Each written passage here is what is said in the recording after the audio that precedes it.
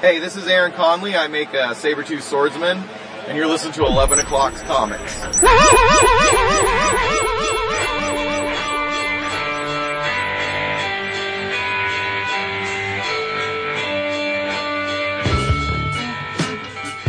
man, was that smooth. Like X-Lax.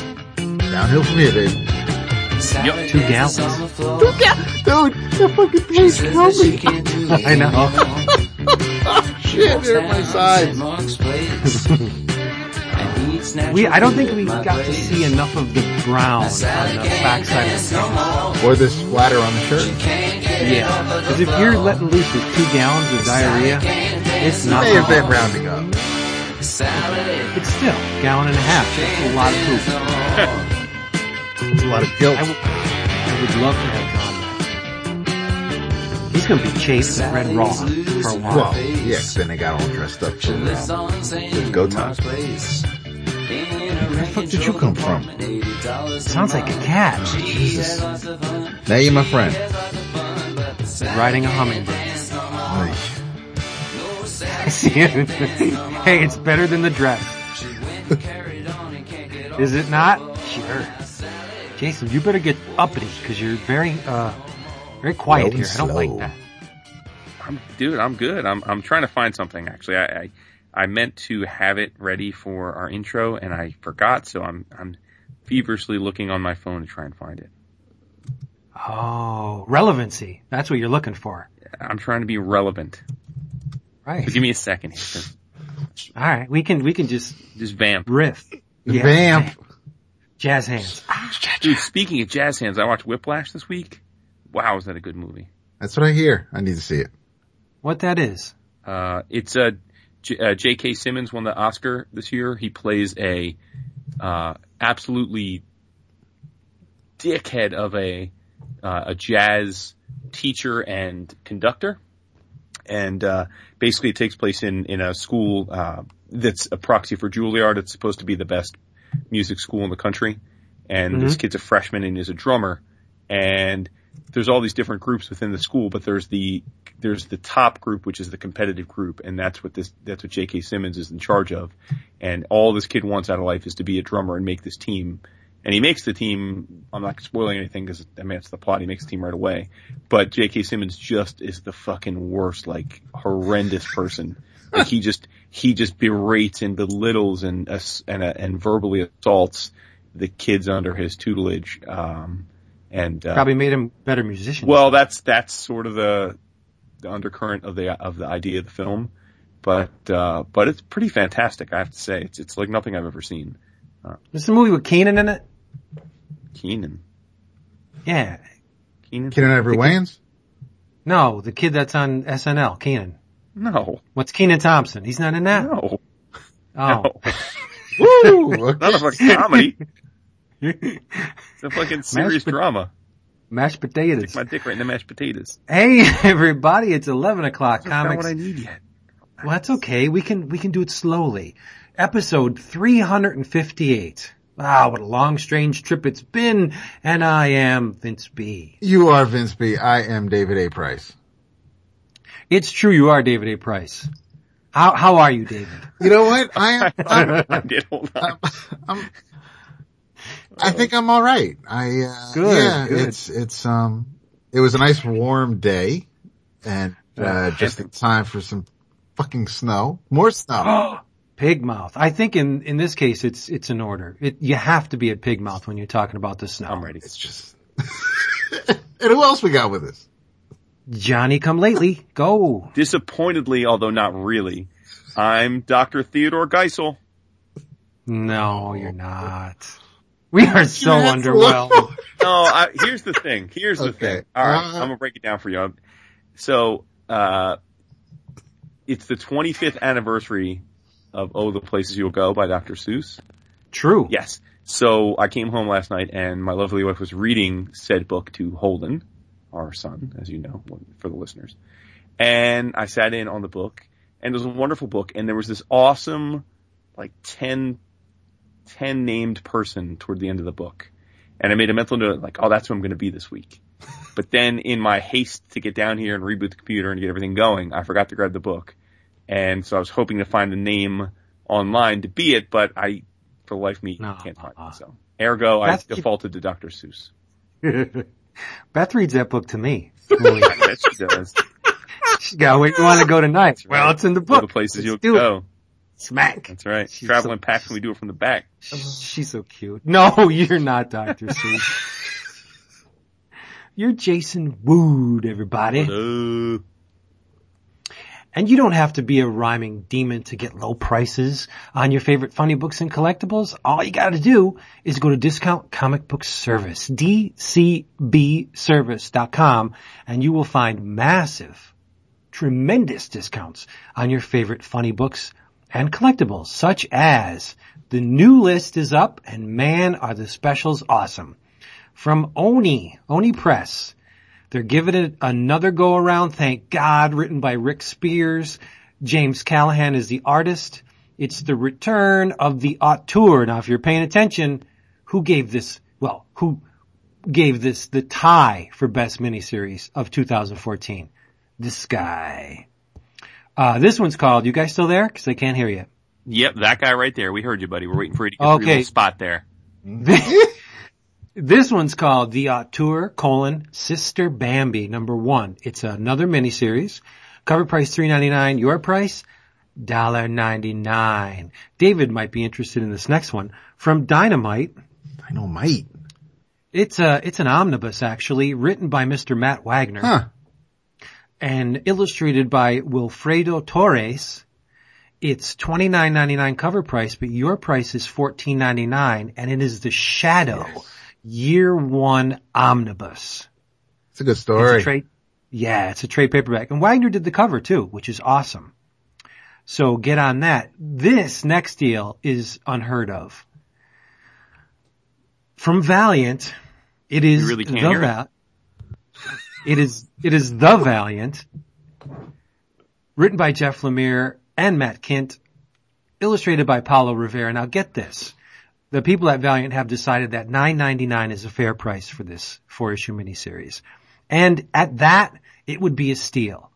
But at Discount Comic Book Service, you can get the entire trade paperback collection of the Valiant for $1 more than you would have paid for a single issue in the comic shops. $4.99.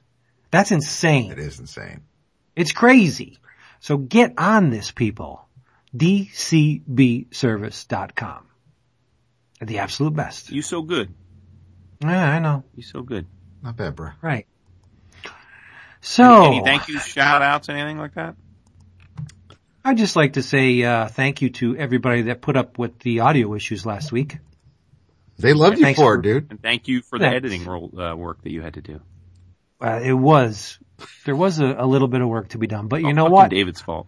I had pig mounts abound. I had extra time because we had the extra day. So I said, I'm going to pretty this up as best I can. And I did. And I think it worked out all right. I think so. Pay it forward. You hooked it up, brother. I did. You did. Well, let's see if you can do it twice. I have something, odd that I'm drinking for this week. Nice. So let me give a shout out real quick first. He's ready for the drink roll call, but Jason's like, no, hold your roll, son. Happy birthday to our boy Scotty Young. Yes. And congratulations to Scotty and his lovely wife Casey, who, on their upcoming #2 baby. He had the sex. Twice. Multiple times with the sex. What is that? Good for him. I wish I was having the sex. You don't have a couple of kids, Vince. You could draw like Scotty. The sex is just gravy. Well, and or sing like Casey. This is true too. So. He's got it made. Beautiful wife, awesome kid, one on the way, draws like a bastard. I hate him, but I love him. Cool dogs. If I wasn't me, I'd be jealous of him. That's true. Amazing, dude. So what else? Do you have an actual shout? No, that was the shout. That was the shout out? Awesome. Drink roll call. I have, in addition to a Yingling, cause there's one bottle left, I'm drinking something called, I'm gonna screw this up. Leinenkugels? Yeah, Leinenkugel. Mm-hmm. Snowdrift Vanilla Porter, which I thought was appropriate for what we got going on. And it has vanilla, Mr. Mute Button. Carefully brewed by the Leinenkugel family for 5 generations. I don't know if I'm actually digging it. The vanilla seems to be a little strong. At least to this mouth. I don't like citrus in my beer, and I guess I'm discovering that I'm not really crazy about vanilla either. I didn't know Leinenkugel made a vanilla. When you said Leinenkugel, I thought you were immediately going to say the Summer Shandy, which is the lemon flavored beer. Ugh, I would never drink No, that. I actually like that in the summertime. I think it's great, but I don't know about the vanilla. At one time at C2E2, when we were all back at that restaurant, I don't believe it was C2E2 now that I think about it. It was New York City, where we all went to the restaurant underneath the Empire State Building. Heartland Brewery.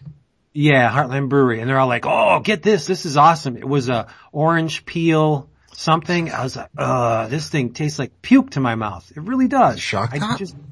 I just don't like citrus in my beer. Sorry. It's all good, But dude. this is kind of tasty. It's just that I can't get my mind off the vanilla. It's hard. Vanilla is such a distinct flavor. Yeah. Right. It can be overpowering. Mm-hmm. No, The white don't make man. it. Spin the table around. What you drinking, Jason? I am drinking Sterling Vineyards Napa Valley Anniversary Blend. You be on that Sterling tip. Yeah, I'm all over it. I'm all on it. In fact, last night the wife informed me that we were pretty much running low on the reds, and what with the upcoming blizzard that we're gonna have again, I thought, I'm gonna stop and get some grape on the way home. So I did, but I went to the local place, which isn't so good because it was right near where I parked. Is that the place you took me? Oh. No. So they don't have much of a selection. So you gotta there's maybe 3 or 4 bottles even worth buying. So I picked, just 2 bottles up from there, little emergency stash. But what a good wife. I come home and the woman went to the store and picked up 2 cases like a boss woman. So I went from what I was going to drink to Sterling and I'm very happy. Nice. Mm-hmm. What you drinking, David? I am having some Menage a Trois Midnight. That's dark. Nice dark and red. Just like that time of the month. And it's, Heavy flow. I figured because I put on my, Menage a Trois cap while I was, getting rid of some of the snow in the driveway before we get more snow. So I figured it was fitting. It is fitting. And the hat fits, so. Cool. Well, if you pay attention, you know that we like to mess around on the Facebooks. A little bit. Yeah, and during one of our recent Facebook escapades, Jason suggested that we take a little bit of a deeper than usual dive into the previews catalog. Well, wait, is Jason ready? He's Yeah, got I'm it. always Okay, ready. Born ready, dude. Well, Come on, son. all right, Dr. Seuss, but I'm just saying. Oh shit. It's Gonna be like- like that. Dude, Damn. I rushed to get mine done. Vince did. I was, I see how didn't touch it goes. base, so I wasn't sure if you were good to go. He's got to say, I rushed. Yeah, I know. To get it done. I did. Now that I covered- I stopped reading shit so I could do this. So this is damn. all, so Because you're awesome, David. I don't know about that. You are. And we love you so Whatever. much. But, Still tripping so motherfucker. Jason said, you know what? We don't usually do this, but what that really means is that these other 2 guys are catching up to me because I pick the, items for the DCBS intro every month. So basically I do it every month. No, it's true. But Do it every week. we're gonna- pretty much. I mean, Yeah. it's true. So, How about long story short, we're going to pick something from previews that we think you'll check out. This is, Dude, this is we got 3 hours. This is thing, I have 28 issues of fucking Alias to get through. We have things that we're going to go through previews. We're going to each pick 1 or 2 things, let you know these are things we haven't even tried yet. And in a few months when they come out, we'll talk about it, whether or not they were hits or misses. But we just want you to know, hey, these are things we are on the lookout for. You might as well, instead of us being all reactive and saying, hey, this is 4 issues long and I just read it. Right. Or- and to give, or- go ahead. We could be highlighting something with which we're very familiar, and we think they should be too. I guess Vince didn't pick a first issue then. I kind of did. Not, but I kind of did. Go ahead. The inspiration for this was just a recognition that really is an extension of just how awesome our listener base is, right? Which is, we often talk about how unbelievably flattering it is that we'll be at a con or someplace, we'll come across a creator, we'll be talking to them, maybe pre or post an interview, and almost inevitably something will be said to the effect of, oh, wow, I was at this con and I'm bombarded by people that say they heard of my stuff because of you guys, or, oh, my book sold a ton because of you guys. I have to thank for that. And every time we hear it, I think we almost don't believe it, right? Because it seems so ridiculous that our three crazy asses could actually help move units. But it does seem, especially for books that are not already, big books, we can happily have some influence. But what I was thinking about is that I think we often hear feedback in terms of like collected editions, right? We'll talk about something on the show and then someone will say, oh, I ordered it from Amazon or DCBS or in stock and it was great, which is awesome. And I love that. And I think we want that to continue certainly. But we've had a few conversations, with comic friends of late, creators, and it kind of served as a reminder that although the industry is healthier than it's been in years, and although things are generally awesome right now, there is still a decent chunk of the creator-owned small press world that really do need these single issues to sell at least well enough to make it worthwhile to keep going until the trade sales can pick up. And, we've heard some stories of late of a couple books that we like that are not moving enough single units to sustain, and that's disappointing because the quality's there. So I just thought, as you said, Vince, like, wouldn't it be great if, once a month or whenever we feel like it after previews comes out or the solicits come out, just to shout a couple things out that, are floating each of our boats. And again, we each could take our own path here. I'm gonna try and highlight things that are non-big two, and probably not much Image either, just because I think they do a great job of promoting their stuff. But as did I. Yeah, just stuff that I think is likely to be missed by people either because they don't read previews or because previews is a really, really massive catalog each month and stuff slips through the cracks even if you peruse every page like Vince and I do. So. And now what is the issue number on this previews, just so they can play? 318, I think. I don't know. Yeah, 318, I think. Just so they can play along at home. The stuff is solicited now for shipment in May. Mm-hmm. So there you go. Now, Dave, what were you saying? Yes, you two do pour over the previews every month and be like Vince likes to remind everybody how much we love you. I picked up a previews for the first time in I don't know how many months to do this. Yes, sir. That's because you're awesome. It feels good, doesn't it, to look through the previews? Yes, and actually I was more excited about the like the trading cards and the statues at the end because that was almost like an addict who thought he was clean. Because as I'm looking through the cards, I'm like, oh, I remember buying boxes of shit and trying to make sets, and I it's not something I can do now, but I had a little bit of that feeling, and but no, it was neat still. I mean, it's previews. It's same as it ever was, so. I'm going to have to go through my cards because I must have thousands of the original Star Trek The Next Generation sets. The ones that had the holograms in them? Yeah, there was the Skybox. I bought tons of that stuff. Really?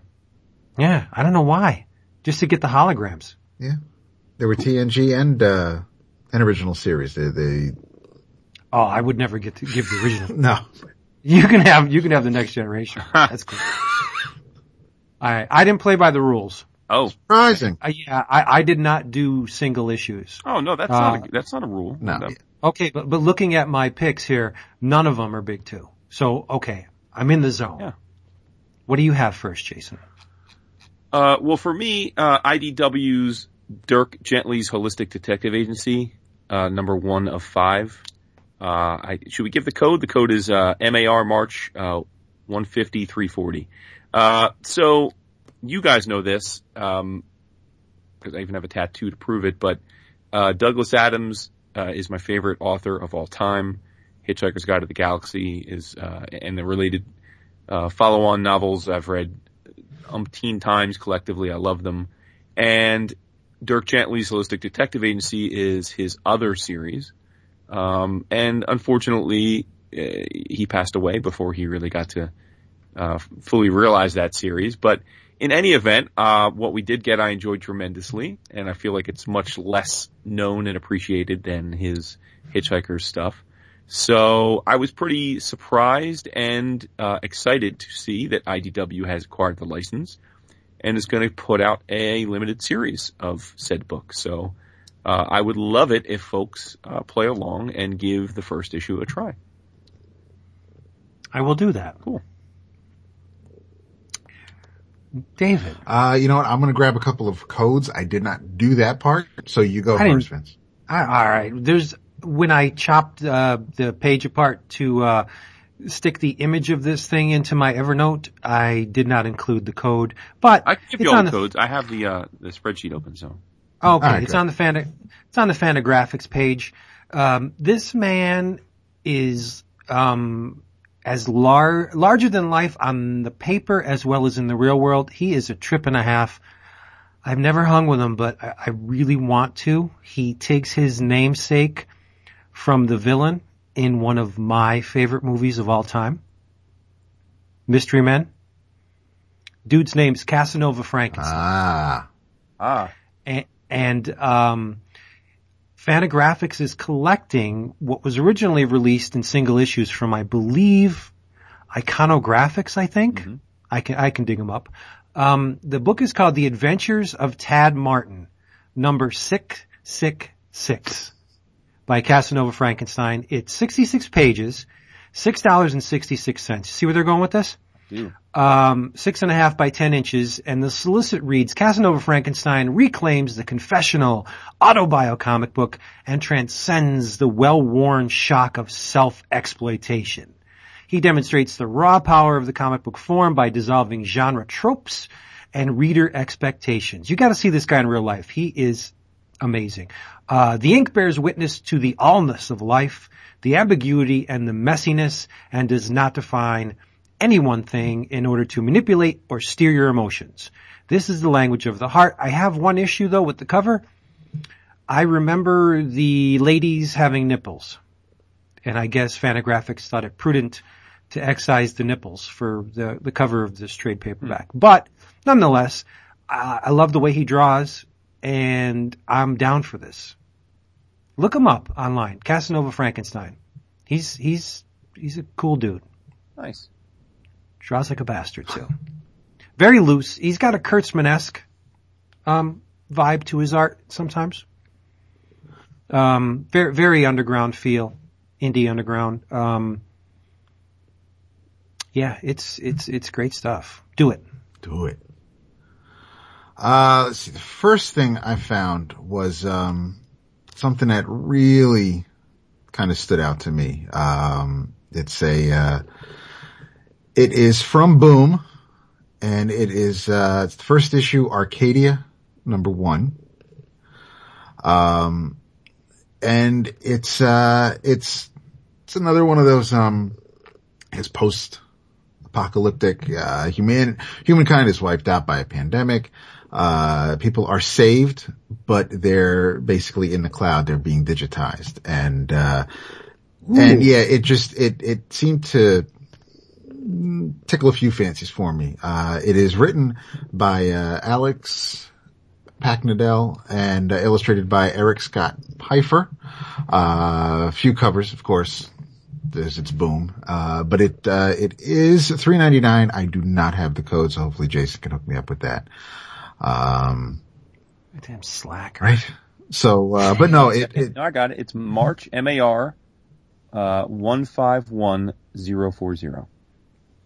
Excellent. Yeah, according to the Boom solicit, it kind of throws other things out there like Game of Thrones, The Matrix, Astro City. They Yeah, I'm just really, and I'm looking at the preview pages too, and it looks pretty funky. So I am looking forward to this. I have no idea what the hell to expect. So I'm hoping for good things. Nice. Cool. All right. Should I? Yeah. All right. This one, and I'm hoping I'm stealing it from Vince. We'll see. It's a book by inarguably the greatest comic book writer of all time. Yeah. And he's all prolific and stuff again all of a sudden, right? I don't know what happened. But from Avatar Press, Providence, #1 of 12, written by Alan Moore, of course, with art by Mr. Jason Burrows. And astute Alan Moore fans and listeners of our show will know that these guys paired up a few years back on Neonomicon, which we talked about at some time. This is being hailed as both a sequel and prequel to Neonomicon. Yep. In essence, Alan Moore, in a way that probably only he can do, has decided to completely deconstruct all of H.P. Lovecraft's key concepts, basically reinventing them from the inside out and layering them throughout American history. It's an audacious thing for sure, but I think he's the guy to do it. We know he's been a fan of Lovecraftian lore for a long time, and so I, for one, am very excited about what's in store for us. It's a 12-issue series, so it may well be a talking point for us for the next year or so. The code is March 150951, and again, it's by Avatar, and it's $3.99. If you order from DCB Service, it's $1.99. Can't beat it. My book, which is from Titan Comics, is the first time this thing is in print in 20 years. Damn. It's an oversized edition, 9x12, 72 pages, called A Psychedelic Masterwork of Legendary Heavy Metal Alum, the Ulysses of Space, the Cosmic Rebel. 800 years after a catastrophic event, a troubled space traveler wanders the universe encountering space pirates, gigantic robots, dark gods, and other dimensional entities. The book is called The 6 Voyages of Lone Sloan, and it is illustrated by the French Jack Kirby, Philippe Drouillet. I have this book in a couple different editions, and I haven't been able to read it because, unfortunately, they're all in French. Uh-huh. But the same power and scope and just the majesty of Kirby. You have gigantic battles, double-page spreads, colossal robots, just like the height of human achievement, gigantic, massive buildings just piercing the sky, and it's psychedelic and it is intense. It's insane. If you have those original issues of heavy metal, maybe like the first 2 years, you probably read part of this. I'm too lazy to dig out the original heavy metals, so I just look at the French edition and drool, because the artwork is just phenomenal. Exquisitely detailed, but in a loose style. Like there's no straight edges in this thing. Drouillet just slaps it down, and it looks amazing. There's mythology and alien races and just symmetry. It's amazing. Just take my word for it. This thing is only $17.99. Granted, it's only 72 pages, but it's big. There's a lot of spreads in it, and it's well worth your money, from Titan Comics. And it says perfect for fans of H.P. Lovecraft, ding, Barbarella, ding, and Dune. What's the name again, Vince? The 6 Voyages of Lone Sloan.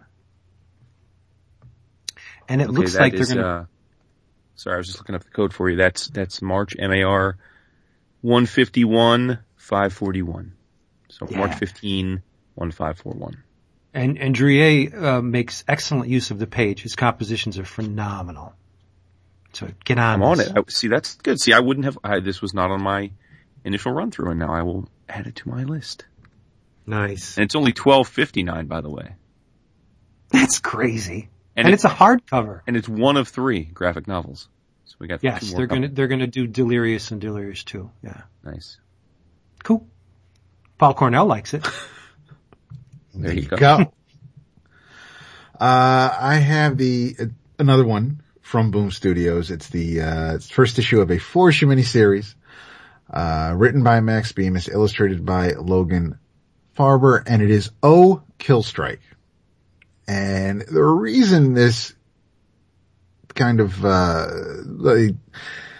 all images, it's, there is a very Lobo-esque, Liefeld-like, character on the cover. This is Max Bemis's love letter to 1990s superhero comics.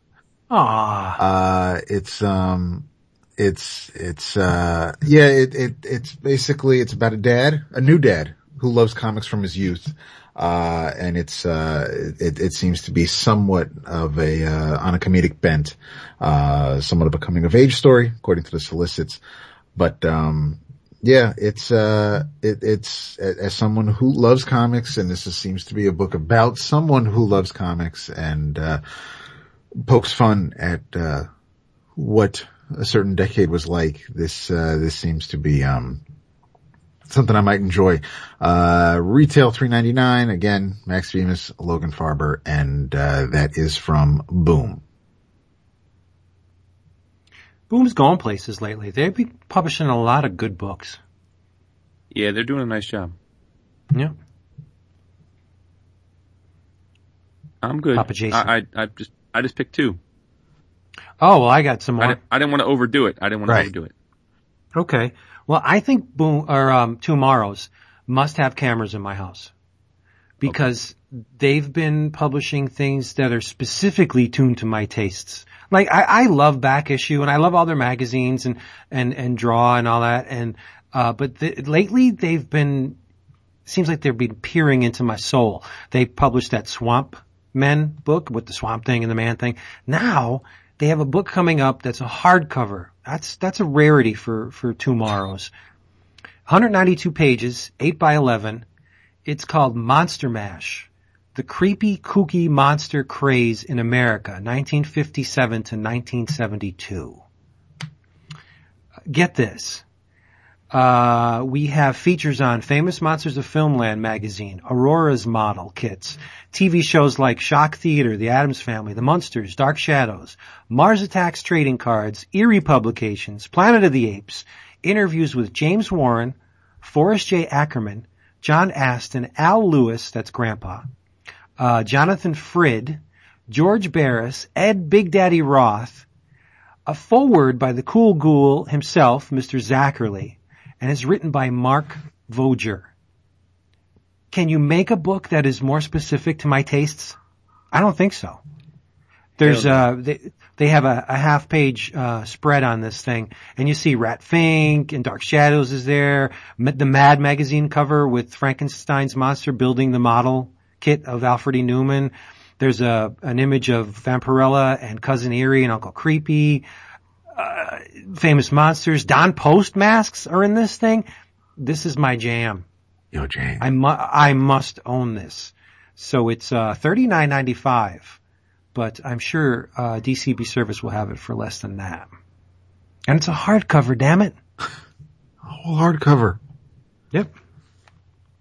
Not specifically comics, but there's comics culture stuff in there. And if you're a child of the 70s like myself, and guess what's on the front cover? You tell us. The Shock Monster. Yes, sir. You're Shock Monster. I do. Not to be confused with the Shock Master. No, the Great Topstone Mask, of which I have a tattoo on my damn arm. So I have to own this. Have to. It's true. David, do you have another?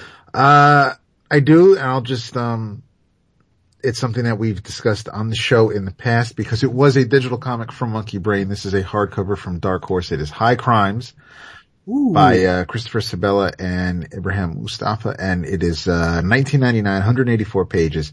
Actually on sale July 8th, and as we've mentioned before, there's an Olympic snowboarder who, has fallen from grace. Zan Jensen runs she's basically a grave robber. She and a partner look for the deceased on the mountaintops, mountainsides, those that, expired while climbing due to the cold climbs, and yeah, things get a little, away from them. So, I have slacked. I need to finish, I need to pick up where I left off a few issues ago. But the art is amazing. It's a pretty funky story. It's if you kind of like those heist style stories, but I mean, obviously the location, the characters, things are a little, it's familiar, but it's a neat little take on it. So it's I said, you can get it through Comixology, you can get the issues, via Monkey Brain, but now you can have a nice, funky looking hardcover collection of the story on your bookshelf. That's awesome. That is great. Yeah, that's on my order form for sure. Sweet. Oh, cool. I usually do my order form early, but I'm going to wait till the end of the month this time because I change it so many times. Do you? I tweak it and move stuff around and switch stuff, and it's annoying as hell. I don't know why I do it, but so I'm waiting till the end. It's funny how everyone has their own process. I know some people wait till the last day and look at it for the first time. I do the day it comes in. I usually fill it out, and then I won't look at it again until it's right around the time when it's due. Then I'll review it and just go through it and double check that I didn't miss anything, and also that there are certain things that I buy in issues and some I forget if I do or not. So I go and look at my old pre-orders or my unshipped items just to see if I need to make sure I'm covered there. Yeah. Because I can never remember. Right. Same here. Some things I wait for trade, some things I buy the issues, and sometimes I end up forgetting which is which. So. Truth. All right. Nice. Back now to let's the talk about some real comics proper. that are already out. Why don't you do that? Me? Yeah, I want to hear you. I read a bunch of crazy stuff this week. Crazy in the sense that it's out of nowhere. And I think most of it's going to make you happy, Vince. It always does. Well, unfortunately, I can't return the favor this week, I think. Well, I read, so the first thing I want to talk about is, a book by Drawn and Quarterly. Ooh. By a certain creator named Mr. Michael DeForge. Oh. Ant Colony. Nice. This was on many a best of lists for 2014. And generally when those lists start coming out, I peruse them and look at stuff that I haven't read or been exposed to. And this was on so many of the lists. I thought, you know what? Vince has raved about DeForge for years. I don't know the man's work. So clearly this is, at least by a lot of people's view, one of his better efforts. So I'll dive in. So ordered it from the Amazon and finally cracked it open. It is, I have no basis to compare this to any other of DeForge's work. So maybe after I talk about the book, you can weigh in on that. So, but in essence, my initial description of it was going to be, it's Bean World without the heart. And what I mean by that is, for those that are familiar with Bean World, it's visually and from a setting standpoint kind of similar. It's a look at a society that in some ways resembles our own, but in other ways is very foreign and alien. And that's because it is a society of ants. It is, as you might have guessed from the name of the book, it's about an ant colony and the different characters and happenstances that go into that. But these aren't ants that you'd see in a Pixar movie. They're strange looking with markings, and you can see their internal organs, and they go around killing things and copulating and insulting one another and having psychedelic like visions and probably the most arresting images in the book relate to the queen of the colony, who is drawn to be absolutely massive. I mean, from a scale perspective, the queen is drawn. a human would be to, let's say, a celestial in the Marvel universe, is about how they draw the queen to the ants. And every ant has to monthly deposit, aka ejaculate, inside of the ant's ginormous cavernous vagina. So part of the story is full page splashes of her drawn in all of her glory and just a string of ants walking into and out of her vagina. Pretty hot. Depositing. I don't know about hot, but that's hot. But with big old floppy breastises, and it's graphic. Vince likes it. Yeah, it's graphic. But yeah, there's lots of stuff going on from birth to death to sexuality to cruelty to career aspirations to father-son relationships. DeForge covers a lot of ground in a relatively small book. The colors are vibrant. They're a key part of the book. I mean, there's pastels and deep yellows and all kinds of blues and he clearly makes his mark on the color scheme. From a layout perspective, every page is pretty much 9-panel grids. Mm-hmm. So he doesn't really play around with that too much. But again, I don't know how this compares to other stuff that DeForge has done, but I enjoyed it. I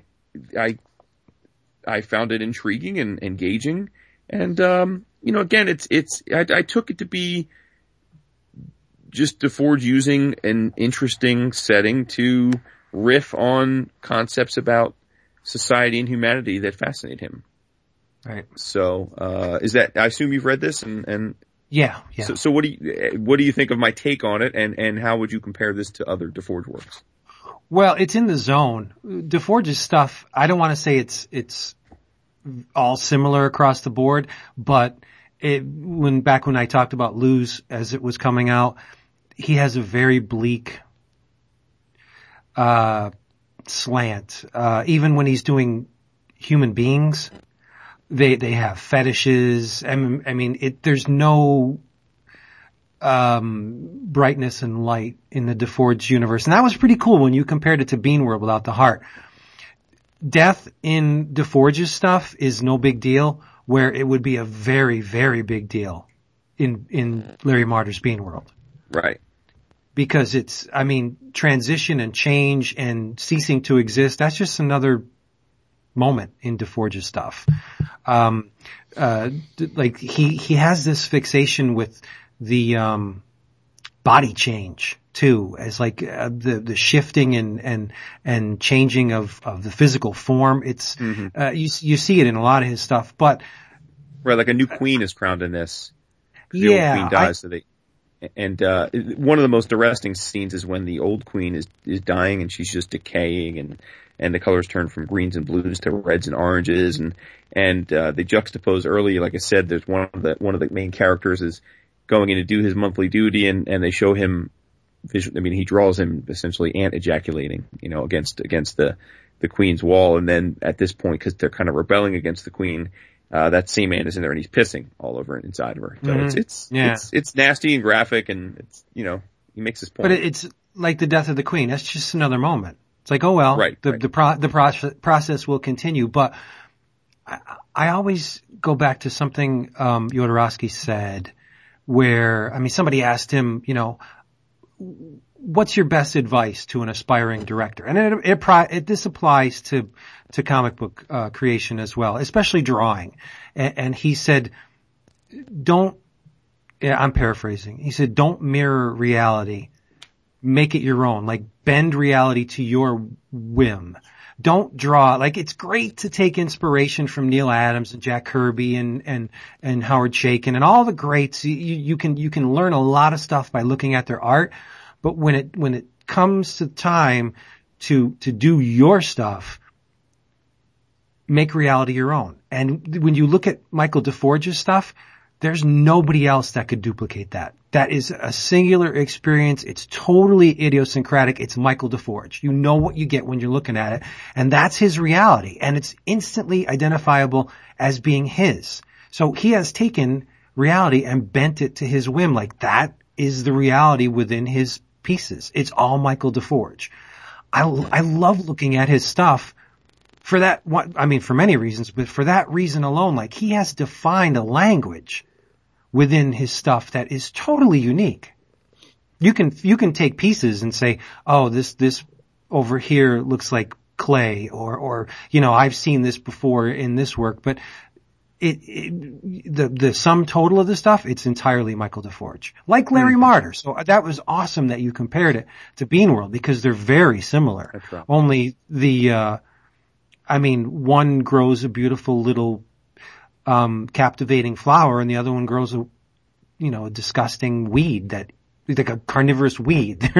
But they're still, unique, fascinating entities themselves. I just, he fascinates me, that fucking DeForge, because he's so damn young to get that kind of power on the page and being, I think he's realized that when I was reading about him, he's only 27, I think. Yeah, he's under 30. That is insane. Yeah. He must draw 24/7, just throwing ideas. And I mean, and he, like myself, the darker, the obscene, the fetishistic stuff seems to really attract him. So it's like a train wreck. You're reading his stuff and it's just like, man, these people are repulsive. The one part that really got me in Ant Colony was when the cute little ant went up to what looked like sugar, and yes. They take a bite out of it and it's sweet and low, and the one guy goes, oh fuck, that's poison. Yep. And the little thing just dies. It just dies right there. They're just like, oh well. Or the red ants that are portrayed to be basically redneck hillbillies, violent redneck hillbillies. Yeah, no, it's pretty dope. Like I said, drawn in quarterly. I'm sure you can find it at any book purveyor that you wish. It's easy to find, so. Yeah. Really great stuff. Oh, and we didn't even mention the wolf spiders. That was an interesting part of it too. They were spiders that had wolf faces. They were wolf spiders. I mean, they weren't called wolf spiders in the book, but they clearly were wolf spiders. And there's a whole cycle of life with them as well. That was originally serialized online. I gathered that when I was reading about it. I didn't want to read reviews of the book until I had read it myself, but then I went back to read a few of them, and it was clear that this was a serialized strip that he had put out for a while. He just gave it away. It's cool, man. So there you go, Ant Colony by Michael DeForge. That is some serious shit. Words. Yep. Bring it. David. I have read very little DeForge. Almost nothing. I need to fix that. With the quickness. Yeah. I shudder to think. Okay. A lot of critters die. It's true. Well, maybe not Ant Colony then, but. A lot of critters die. Well, I mean, in context. So, I mean, if it's for the story, I mean, it's. Okay. It's like in John Wick, it makes sense. All grown up. Right. Yeah. It's exactly. Yeah. Or, the third season of The Wire with the dog fights. I mean, it's. Oh yeah. Depending on where you're coming from or what the story's, if it's not gratuitous or just, hey, I'm gonna shoot a dog in the head for no reason, then, that. Oh, look, you start talking about dogs dying and the cat next to you's getting all purry and starts purring. Because her competition's being eliminated. Yeah. Oh man. Pussy's all wet. Oh my God. David, what do you have? Well, shoot, I read a few things. Hope so. The one, yeah, right? That's what I'm here for. I guess I might as well get, the big thing out of the way, cause I know Jason read this, cause I know he has the omnibus. I do not know how far. Okay. I have the 4 trades and I don't know how far Vince got into Alias. About 7 issues. Okay. So the first trade's pretty big. It's the first 10 or so issues, 12, but, this is Alias, written by Brian Michael Bendis, art for the most part by Michael Gaydos. There are some Mark Bagley pages. David Mack did the covers. This was the first Marvel Max title, where instead of your adult content being relegated to, epic or graphic novels, this was, this was Marvel 616 style adult R-rated books, and they weren't playing, because pretty much first page, first panel, first word balloon had the word fuck in it. So you're pretty much told it's adult content right off the bat. And, in that respect, I'm glad I read it, because it was groundbreaking at the time. Over the course of the series, I'm glad I read it. I'm not, at no point was I flipping tables and, couldn't believe I was wasting my time with this. It was something I wanted to do. I'm not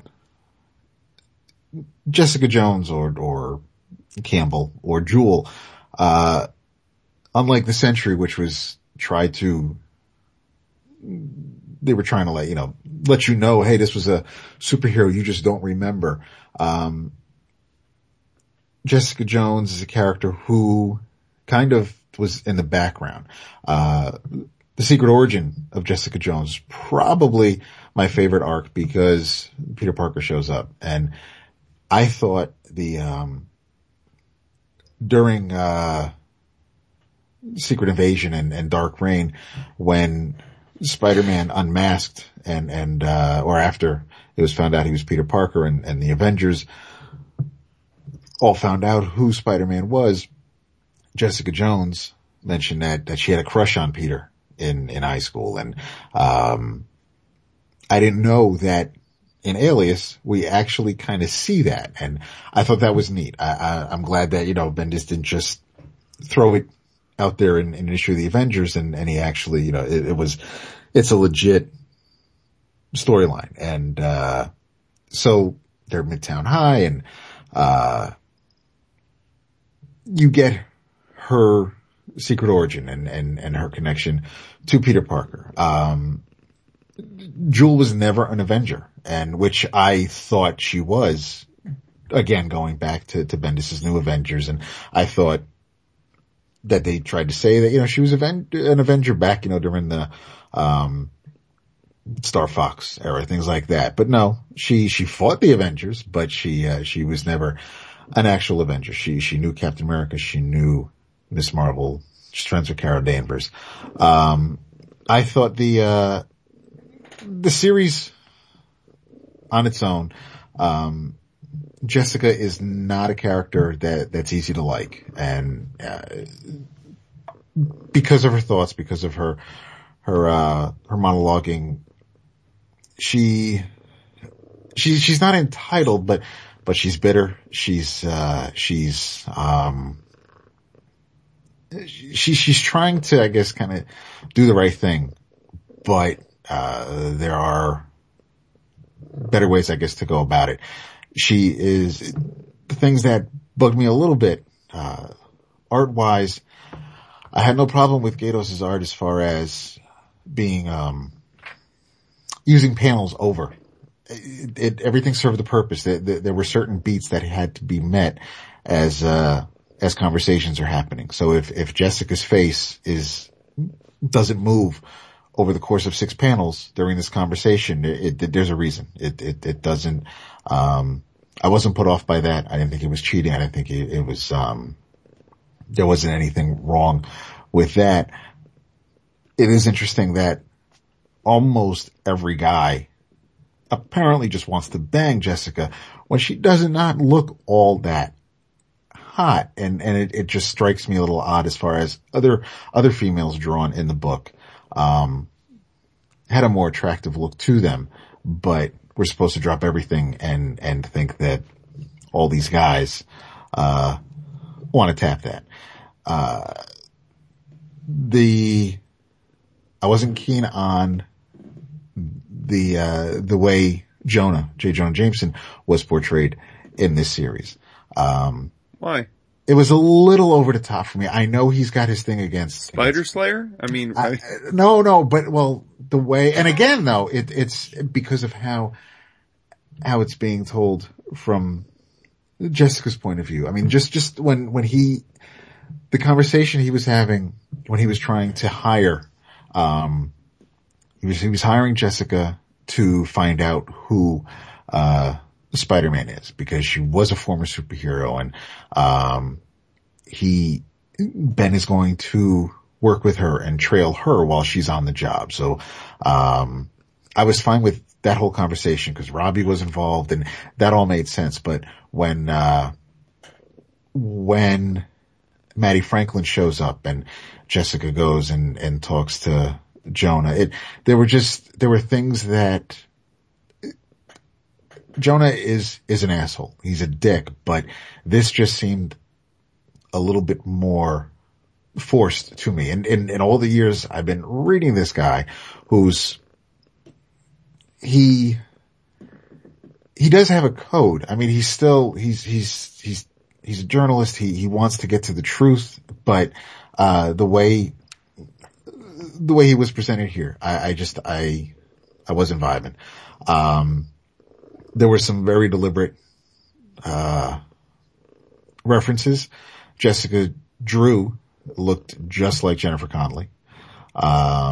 True. That's not a problem. There was a Luke Wilson appearance when, he was the sheriff of the little town of, Lago, New York during her, there was a missing persons case she was on. Like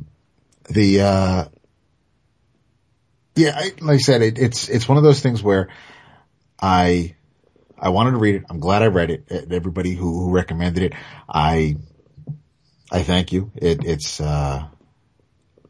But it's probably not something I'll go back to. It's definitely, it's not top 5 for me, but it's a work that I thought, from a historical perspective, I think depending on how well versed you are in the Marvel Universe, your mileage may vary, but the whole Rick Jones thing, reading where, Bendis spliced in some pages from his autobiography.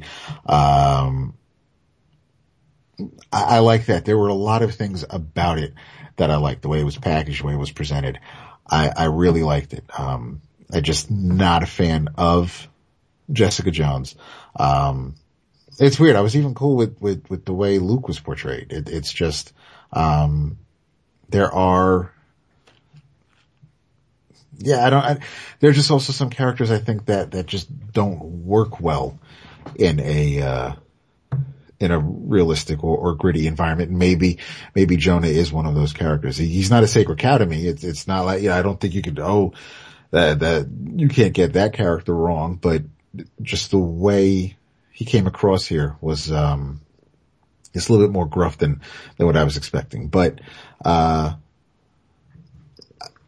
I liked it.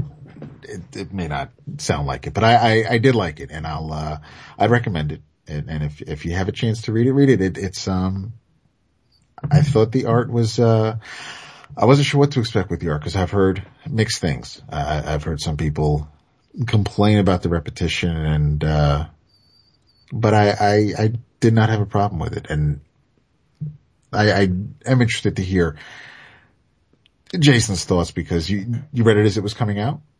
Yeah, I read it off the shelves. And I haven't reread it. I have the omnibus, but I haven't reread it.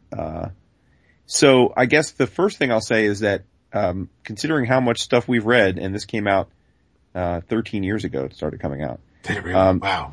The fact that I can remember every arc of the series, as you're talking, I think in and of itself speaks to how much I guess I like the book, because there's plenty of stuff I've read over the last decade which I don't remember reading, much less the details of it.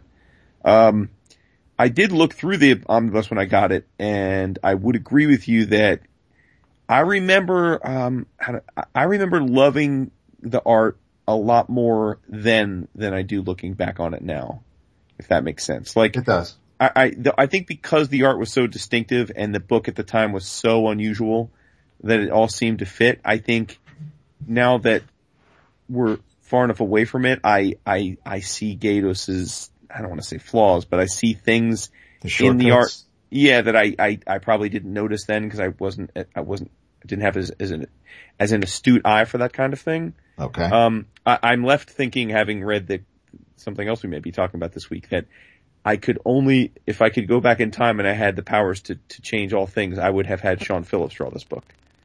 Yes. Because God, this would be a book that I think everybody would have loved. But I mean, you do seem to be a little transfixed on the J. Jonah Jameson thing, and I understand that, being the Spider-Man boo that you are.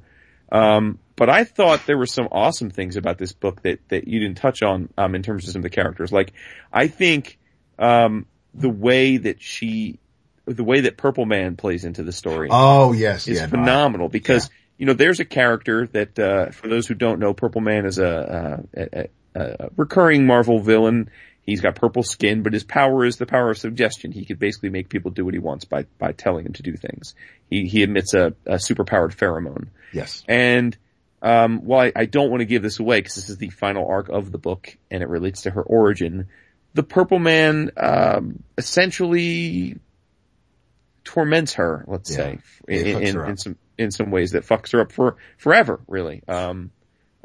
Certainly, he is the impetus for her being the character that we've come to see over the 2 years of this book prior to our seeing this final arc.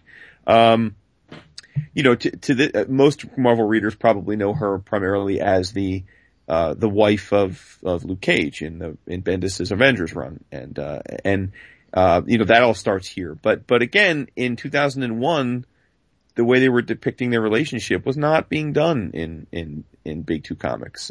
You had to, there were mature adult sexual things happening in indie books. It wasn't, I don't want to suggest this was groundbreaking, in all of comics, but you didn't see a Marvel imprint book that had, people having sex, but having bad sex or not, having rough sex. Yeah, rough sex, and sex that's almost sad and devoid of emotion and driven from pain. And, she dates, and bangs Scott out. Lang. Yeah, Scott Lang, right? Another soon to be, movie character. And cause she's introduced to her, by a mutual friend. We see Maddie Franklin, who again, most people probably know from the Avengers, or the MC2 universe mostly. Maddie Franklin, I guess the third Spider-Woman character in Marvel lore. She's a cracked out whore in this book. She's addicted to mutant growth hormone and, is turning tricks. Well, her boyfriend drugs her so that. Right, that's what I mean. I'm sorry. Yeah, right. To get them, you're right. She's cracked out. She's strung out. So that he can get the MGH from her. But either way, I mean, Jessica's got to find her and the first arc of the book, we see Captain America in a light that we rarely see him. Yeah. A conspiratorial light that goes all the way up to the president. So I thought what was interesting about it at the time was just that it was tied into the existing Marvel universe. It was quote unquote in canon. But it showed these characters as if we were seeing a Marvel universe that was much, much closer to the real world we live in. Right. Which really isn't very flattering or engaging, right? I mean, one of the reasons most of us love superhero comics is because they are escapist and heroic, and there's white hats and black hats, and there's, and this was in the gray. This book was all about the gray area, and, so I really do still think, even 15 years later, this is by far and away the favorite thing I've ever read from Bendis. So wow. Yeah, so I'm a huge fan of this, and I'm really excited about the TV show. I realize the TV show is going to be much, much different than this book, but I'm still excited because I was such a fan of this book to see what comes of the show. So, and Kristen Ritter is fetching and a good actress, so, I have hopes for it. It's because of the show that I wanted to read this before the show came out. And even now, in the first show is Daredevil, comes out next month. They are filming, AKA Jessica Jones now. That may not come out until 2015. 2016. And apparently Mike Coulter, who will be playing Luke Cage, who will appear, if he doesn't appear in Daredevil, he'll appear in the Jessica Jones show, he's saying that the Luke Cage series may be a little bit more adult oriented than some of the other Marvel filmed stuff that we've seen so far. It's also as far as the book goes, it's a world full of impatient people. Nobody can ever get a complete thought out before the next person interrupts them and speeds things up. And I know whether that's a Bendis tick or just, the way people talk, sometimes it just got to be a little bit, too much. And maybe it read better. That's something that, is easy to get over if you're reading it as the issues come out. When you're reading 28 issues in a few days, you pick up on certain things. And, if I had paced myself, I don't know how different it would have, played out for me. But I can, when you look at what Bendis has done have you read Jinx or Torso? Yeah, yes to both. Mm-hmm. Okay. So this is your favorite Bendis book, not just Marvel, but from his catalog. Absolutely. Yeah. I confession, I have never been very taken by Bendis's non-Marvel work. Okay. So. I like this, I think, more than, well, at least especially the tail end of his Avengers stuff, but,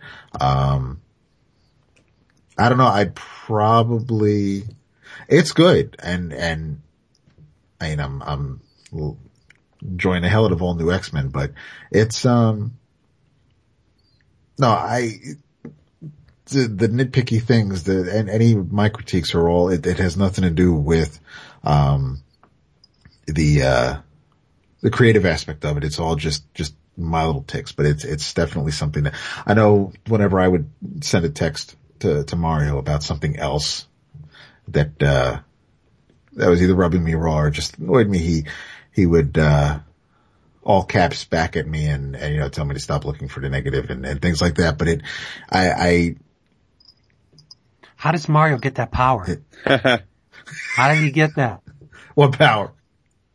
The power to actually tell you something that you don't want to hear.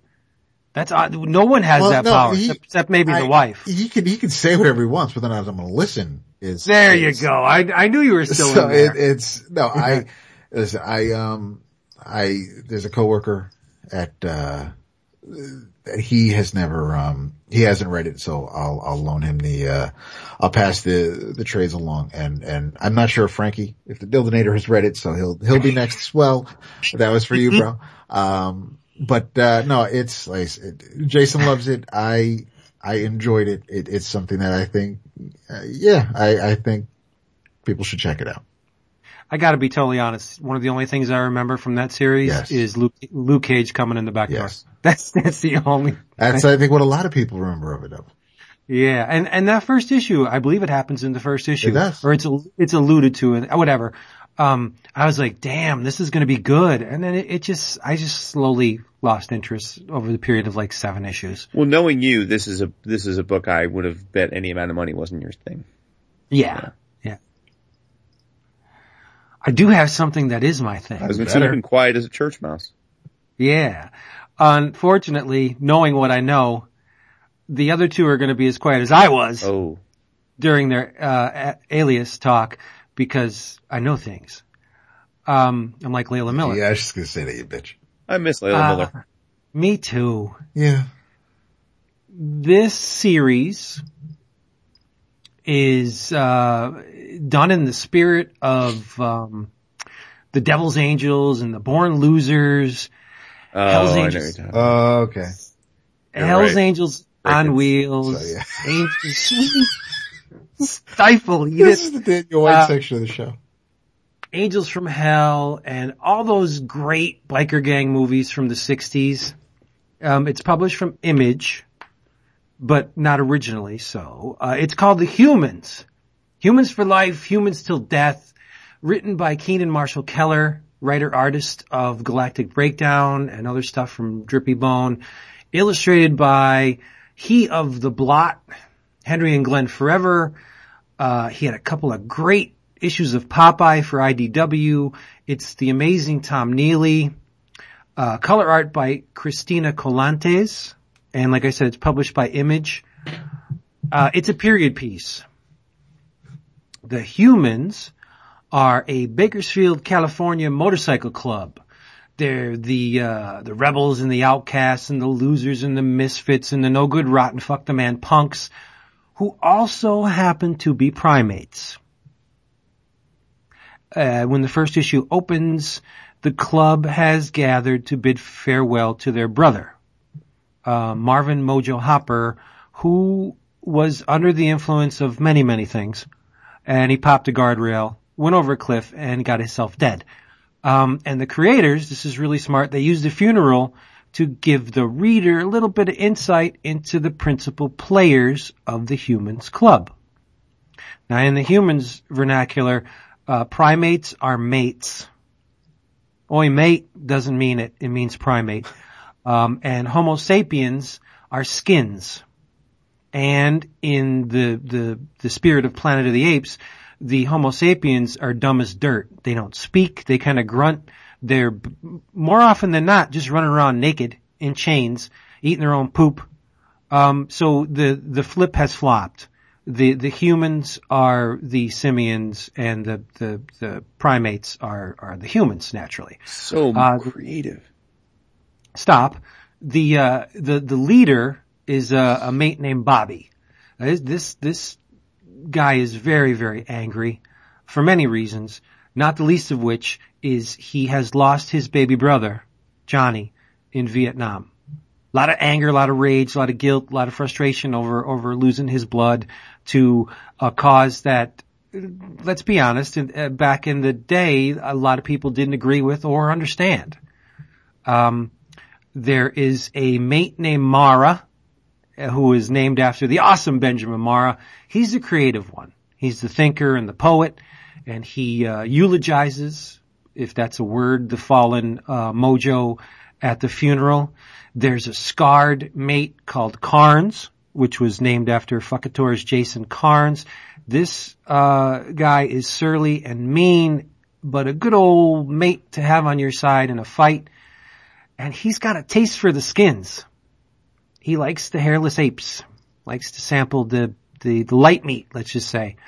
One of my favorite characters in this book is a human called Doc. And by human, I mean one of the biker gang. It's a little confusing. This guy is really smart, science-minded. What he's doing behind the scenes is he's cooking up a drug, a methamphetamine with a hallucinogenic kicker that he calls Spasm. It's a berserker drug. See, the club is beholden to the boss running the show in their stretch of California, this fat bastard by the name of Abe Simeon. Drugs, prostitution, skin fights, the clubs, like you name it, this guy's got his hands in it. He even has Sheriff Rugg under his thumb. Do I have to tell you who that was named after? So Bobby wants to one up on Abe by making their own drug and trafficking it themselves and keeping all of the profits. They don't want to be beholden to this Abe Simeon anymore. He's a dickhead. Anything they could do to get out from under his shadow, they're going to do. So back to the gang. You got a giant muscle-bound mate named Bricks because he's built like a brick shithouse. There's a hippie named Nada. Clyde, which is, he's special. And when you see Clyde, you will know exactly what he was named after. It's a certain Clint Eastwood movie. And then you have Crispin, who's just plain skeevy. He's butted head with Bobby on more than one occasion, but the first issue we're just introduced to the club and what they do, and they like to party. They like to throw it out, as any biker gang does, right? They live free or die. They do what they want to do. They're beholden to, unfortunately, only one person, but in the interim, they party hardy and they live it up. And the status quo is pretty much shattered with the second issue because a ghost appears.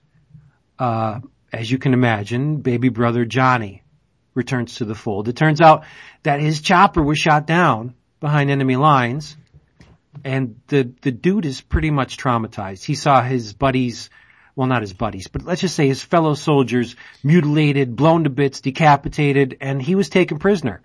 And the things he had to do to survive, not all that pleasant. So severe post-traumatic stress disorder, and he keeps reliving all that stuff he experienced as a soldier in civilian life. Like he'll just be walking through a room, and there's a really cool double-page spread of after party low, let's just say, where all the humans are strewn out in the living room, and they're all either zonked out of their mind, or the women are naked and spent, and he's walking through the room, and you see his progression, and on the rug is the severed head of a soldier. And there's snakes, as you would encounter in the jungle, but they're not really there. And Johnny sees this. The guy he's damaged goods, and he's just trying to integrate. You've seen this a million times. All of the best biker movies of the 60s have a Vietnam angle to them. And this is just in keeping with that. This is an exploitation comic based on exploitation movies from the 60s. And I think it's entirely tuned to my sensibilities. The creative team, the people who work with the creative team, like, all 4 issues have awesome back covers. You got Johnny Ryan did one from Prison Pit, Benjamin Marra, Skinner did one. Our good buddies Matthew Allison appear within the pages, and Daniel White even has an image in here. Not even has, but Daniel White has an image in here. It's just like, this is like the gathering of the best of the kind of dudes I love to follow. There's a skin fight in issue, I believe, 4, where the primates carefully groom humans to fight in the pits, and they bet on them. And Bobby, flaps his gums a little bit too much and ends up getting into a position with Abe where he could stand to gain very much, but it's a long shot. And when you see how it's kind of like the MASH movie. There's something that happens that will make you relive that awesome MASH film. So I read the 4 issues. There was a 0 issue that was, Keenan Marshall Keller and Tom Neely published it themselves. And good for you if you're interested in this, because when Image does the first collected edition, you're going to get 1 to 4 of the Image published issues, and you're going to get the 0 issue, which is awesome. And you got to see this book. My buddies obviously weren't grooving on it, but Neely is astounding. The double-page splashes in this thing are amazing. In the first issue, you get a montage, and they're usually built around a central point. Like in the first issue, you get the humans' colors. It says, the severed hand flipping the bird, and it says humans for life, humans till death, Bakersfield. But around the central point, you get a montage of Mojo's life. And you see him, riding bulls and just breaking the law and boozing it up and fighting and pissing off a cliff and snorting coke off a whore's back. And you see him going off the cliff in the bike. And there are sequences in here where, Johnny trips balls, and double page. It's amazing, amazing stuff. If you're interested, try it out, because like I said, I don't think there's a gigantic audience for this book, and it's sad because it's pure creation. It really is. There's really nothing. Yes, it culls from a bunch of different sources. It's beholden to exploitation movies and Planet of the Apes and, underground comics and the hippie culture of the 60s and head shops. Yeah, it's a whole bunch of influences, but when it's all, melded together. It's a cool little unique book. The letters pages are thick and chunky. They go on for like 3-4 pages, and they're appropriately titled Ape Shit. And the creative team takes on the persona of the characters. Like, Carnes will do one letters page and other one it'll be Mara. It's just fun. I hate to use that descriptor to call something fun because it means I don't have anything else to say, but it is fun. It's very enjoyable. It's unpretentious. You don't got to drag along a whole lot of baggage when you read this book. It's just like the gang themselves. It's freewheeling, open throttle comics. And I think it's amazing. There you Glad go. you love it. I thank you for your time. I'm glad you love it. That's what makes the world go round. It's my jam. Yeah. I'll be laughing out loud. There's blowjobs in it. Doc gets a blowjob at the funeral in the first issue. Yes. And something happens that causes alarm and his dick pops out of the woman's mouth and and it's explicit. I forgot to mention that. It is a mature reader's title. So there's fornicating and nudity and bloodshed and nastiness and drug use, and it's amazing. If you like Prison Pit, you'll like this. If you like, Zap Comics and, the hippie drug culture, books, it's in the zone. It's beautiful. Bam. Image publishes stuff for everybody, Vince. They do. Everybody. And this is published for me. Just me. Everybody get twisted. So. Oh, and there's, on the letters pages, they give you free songs. You could download free soundtrack songs for each issue. I think there's 2 per issue. That's nuts. What more do you want? Short of them coming to your home and reading it to you. Acting it out in your living room. This is all about giving. And it's $2.99 an issue. What? Show me a $2.99 issue these days. It's hard to find, right? It's true. Only in comics can you get a book that's basically a mashup of Easy Rider and Every Which Way But Loose. Love that movie. Not Easy Rider. It's the more low budget biker flicks. Easy Rider was a bit too mainstream.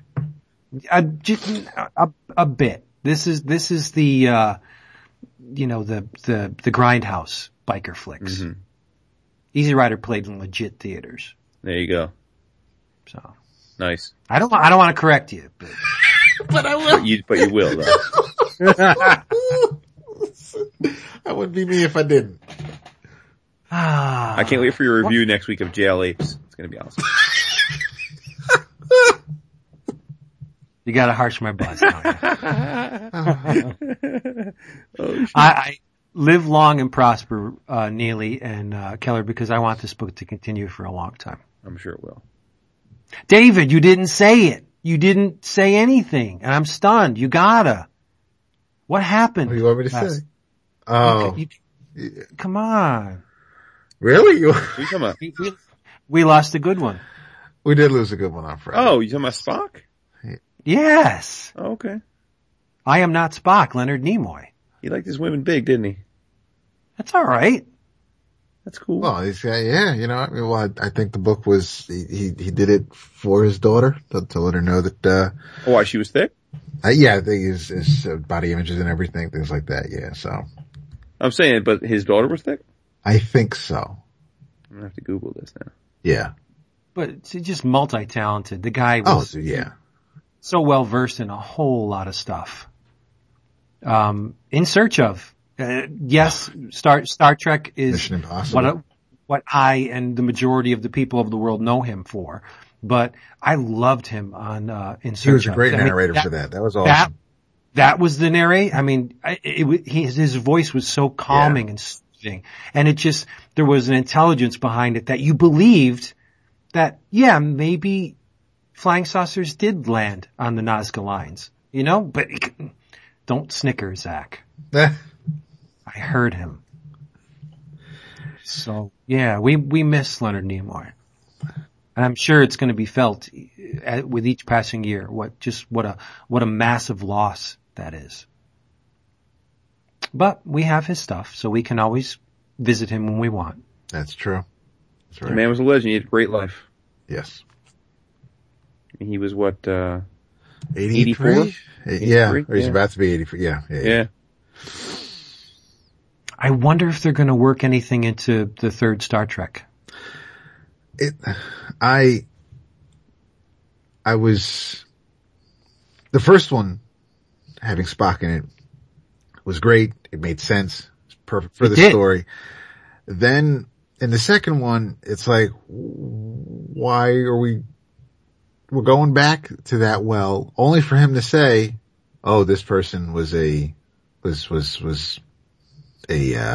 force to be reckoned with, and peace out. And that just felt a little bit too, I guess, fan servicey. It was great to see him, but it didn't have the impact that it had from the first one. No. But I like the appearance. Oh, absolutely. Yeah, no, it's like, hey, good. But, and so I was a little, hey, good. I was like, I kind of don't really, I hope they're far enough away where like they can't just radio them up and say, hey, we're having trouble with the whales. How can you help us with this? And it's weird. No, and I actually had a couple of people ping me and check on me. So the feels. Yeah. Yeah, they knew. I did. You did. What? Yeah, you were on Facebook. You were like the first person. Yeah. So, You're so did exactly, you. I said, oh my God, how's this going to affect David? But Because I know. admittedly though, doesn't it affect you less because of like he's lived his life though? No, he did have a nice run. You know Absolutely. what I'm saying? It still stinks, Okay, but he's still, yes. Oh, no, yeah, it's not like, I am. I mean, I wish I make it to 84, I'm plenty happy. Shit, I'd be glad if I make it to 64. Yeah. Yeah. How old was James Doohan when he died? Was 12. he in his, 12. He got stuck in the Jeffries he tube. did. With the lithium crystals. He had to be in his 60s, 70s. See, that's still relatively young these days. That's true. Yeah. So, thank you, Mr. Nimoy. Yeah. Let's talk about some more comics. Dude, I have so many goddamn comics I want to talk about. Well, let's see if we have a shared interest here. Okay. For a change. I'm looking at everything I want to talk about. I don't think we have any. Well, there's one I know you've read. Oh, What is that? What? I don't know. Somebody's got some audio issues. I did? It's not David. Yeah, a little bit. All right, here. Let me pull something off the stack, and we can just riff on it. Did you guys read Drifter number 4? No. No. All right, I'll put that back. Did you read They're Not Like Us number 3? Yes. David, did you read it? All right. Jason, what'd you think? Loved it. Okay, me too. But I do not think Mr. Price is long for this book. Why? Because the tone, which graded Snarky. The first 2 issues, that downbeat, entitlement, kind of air graded on him, and there's more of the same in issue 3. Definitely. So I don't think that, he's going to endure this much longer, even though the Simon Gain and Jordi Belair are doing magic with this book. Love the artwork. Yeah. Oh, it's it very Milo Manara-esque.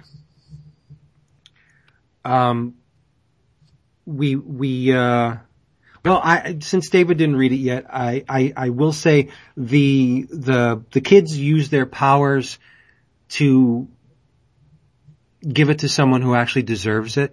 So that may be a saving grace for you. Okay. They're in the park and somebody's observing them from a bench, and he's looking up and down at one of them, but only because they're manipulating his mind to think that what we see as a woman actually is a little boy. Yeah. And so this guy is Proven honor. a pedophile with a taste for the young men, and they give him what for. Yeah. And while they're doing it, conceptually it plays into the story because his thought processes are being tweaked. The backgrounds are entirely white, but that makes sense. That's not a lazy creative team. That's using a trope from the book to influence the visuals. So they're obfuscating the incident for everybody around them. So why should we see them? Yeah. We're seeing what they see. Well, we're seeing what they see with the truth added in instead of the fiction. And it's just amazing. Yeah, I dig it a lot. It's a slow build. Yeah. But I do find the characters interesting. I am curious to see if and whether she'll go through with the task of offing the people they told her she has to off. You know what I think is going to happen? They're going to take it out of her hands and they're going to do it. I agree. Don't trust. I agree. Yeah. And then the story, does she then just fall in line, or does that cause her to rebel and try and... Right. There needs to be a saving grace to this book. Sure. They can't all be bad. Right. Well, Dad's an asshole. Regardless, does he deserve to be killed? The way he's acting in this issue. I don't know. I don't know if killed is the good punishment for that. But no, I think, what was that creepy guy that popped up at the end of the issue? I think the one that saw them in the hospital, I think he's gonna do it. Oh, I think so too. Yeah. Or at least threaten to do it. Yeah, but I'm still enjoying this book. I think it's one of the bright lights from the latest wave of new series. Oh! Bitch Planet. Oh yeah? Tell me you read number 3. For sure. Oh, David. I did not. Oh boy.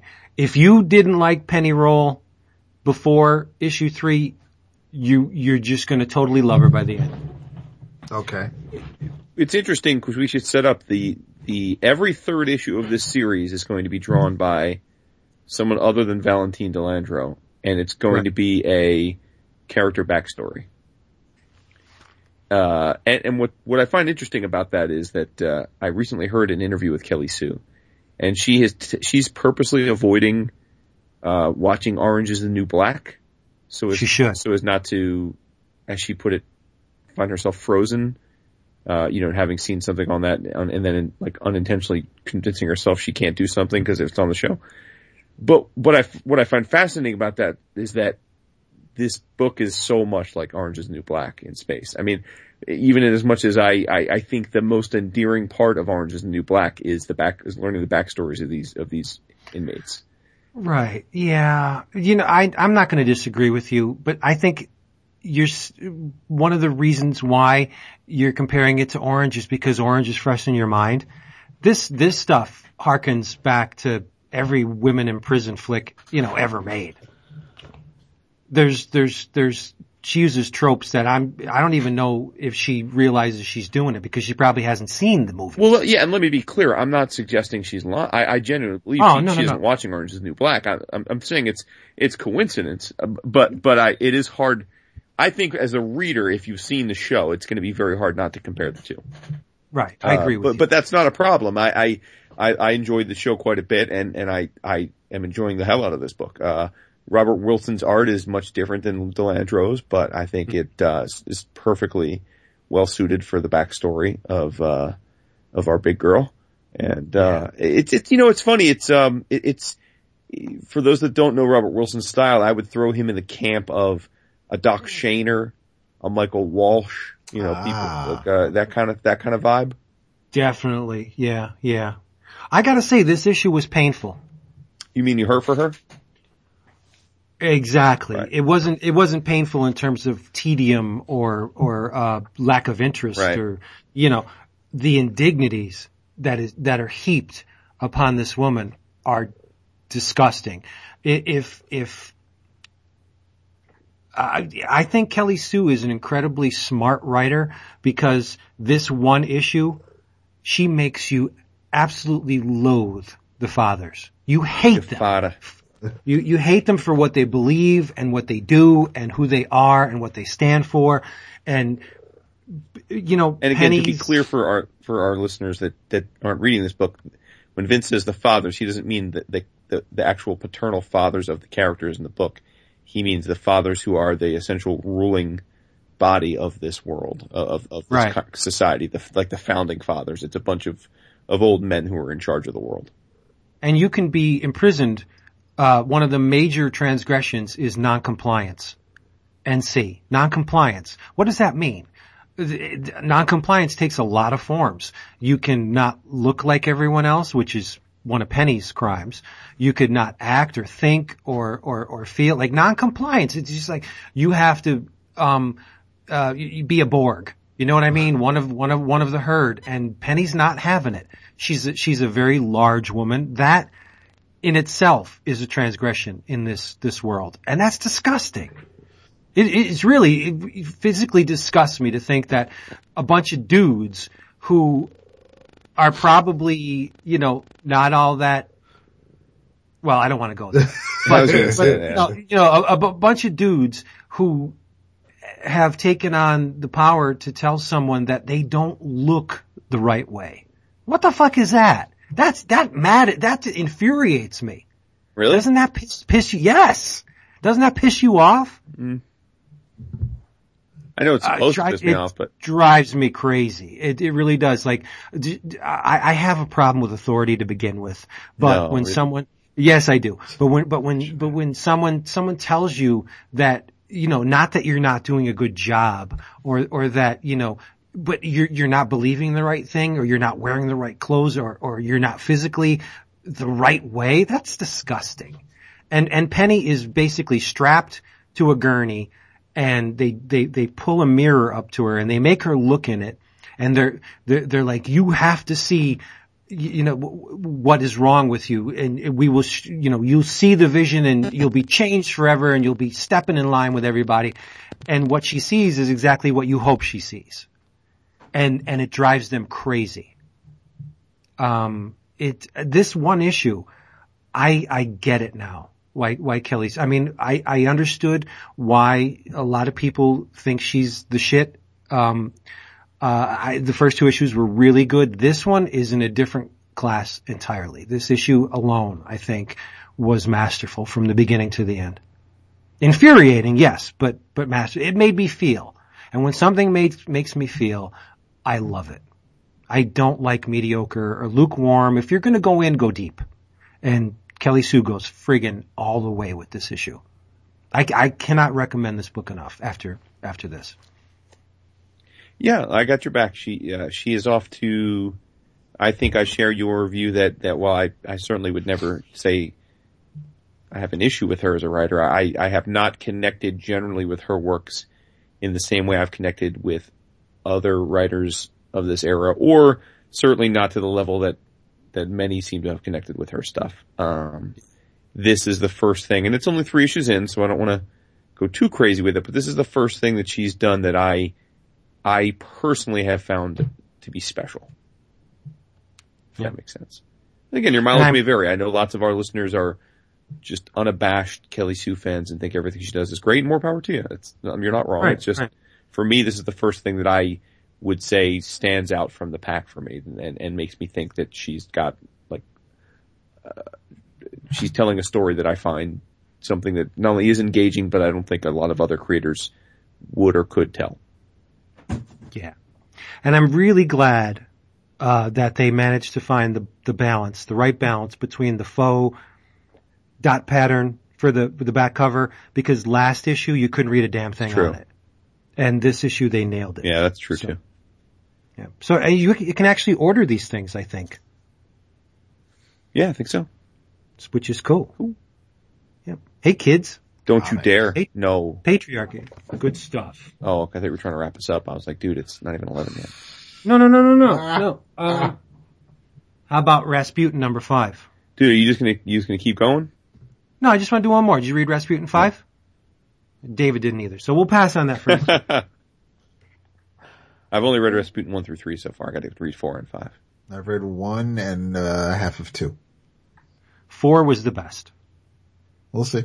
So, Vince, have you read the second issue of Crossed Plus 100?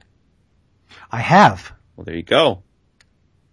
I read first, then second this week. Why don't you talk about it? Well, you talked about the first, so I don't want to regurgitate what you said a few weeks ago, but, Crossed Plus 100 is the, unusual, I would say, Alan Moore is always one for doing strange things. He, I think, surprised many people in deciding to, come out of his monthly comic writing hibernation to write essentially something in the Crossed universe.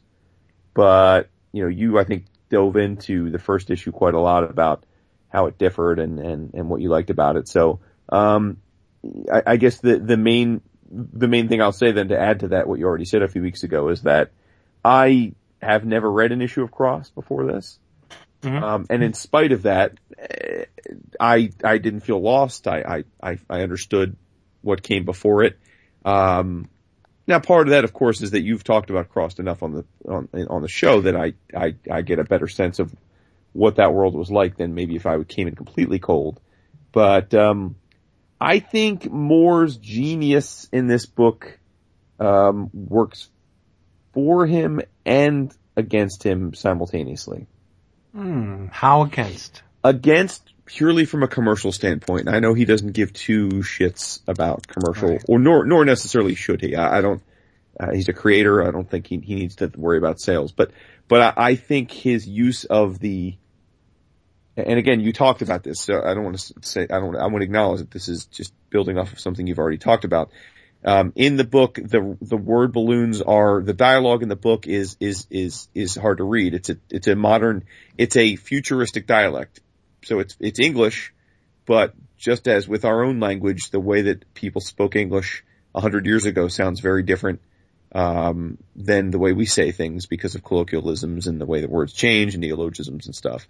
And that's what's happened here. Words that they use words to mean different things than we do.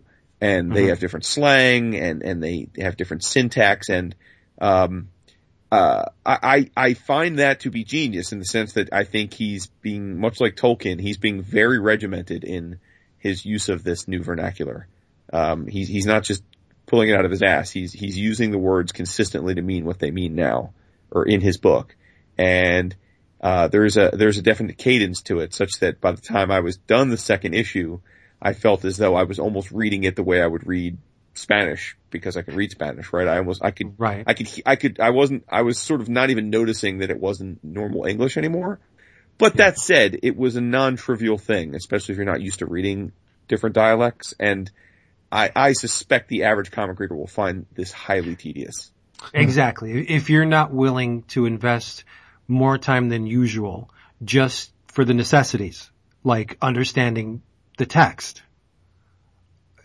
this is not going to thrill you at all. And that was one of the criticisms about it, at the shop. A lot of people couldn't make heads or tails out of it. And it's because more often than not, people are lazy. And I'm not going to call them stupid because they're not, or unintelligent. They're just lazy. They don't want to put any kind of effort into something. Reading should be effortless to them. And this is 100 years in the future of Crossed. Like Jason said, the language is not going to be the same in 100 years. So to fully flesh out this strange new world, you got to go the distance, and Moore does. And it's going to require a little bit of, extra footwork on your part. Yeah, and it's all about your mood. And like you said, I don't want to besmirch people who are against this. I mean, no. In my own way, I generally don't like, movies with subtitles. And it's purely a personal thing. I find it tedious to have to read the subtitles, and I feel like it takes me away from looking at the movie. I'm not going to say that I've never watched a subtitled movie that I've enjoyed a lot. I'm certainly not going to say that there aren't subtitled films that are brilliant. But for me personally, it's generally going to be harder for me to enjoy something with subtitles. Flip side, I know a lot of people can't read Irvin Welsh, the novelist, because he's Scottish and his books are written with with a strong Scottish brogue. I find his books to be phenomenal. A couple pages into every one of his books, I forget that I'm even reading, a Brogue dialect, then I just read the story. But others take issue with that. So I've experienced it on both sides. But that said, getting back to what this book is, you dissected the first issue, which is essentially we're well into the future of the crossed universe. We're at a point where normal humans have essentially made a comeback, in that at least they're, in a lot of areas, the crossed people are contained, if not extinct. And this group of people are, in this strange locomotive contraption, and they're out there scavenging. They're out there scavenging to get for supplies and artifacts and historical content and knowledge, and they're going to bring it all back to their home base.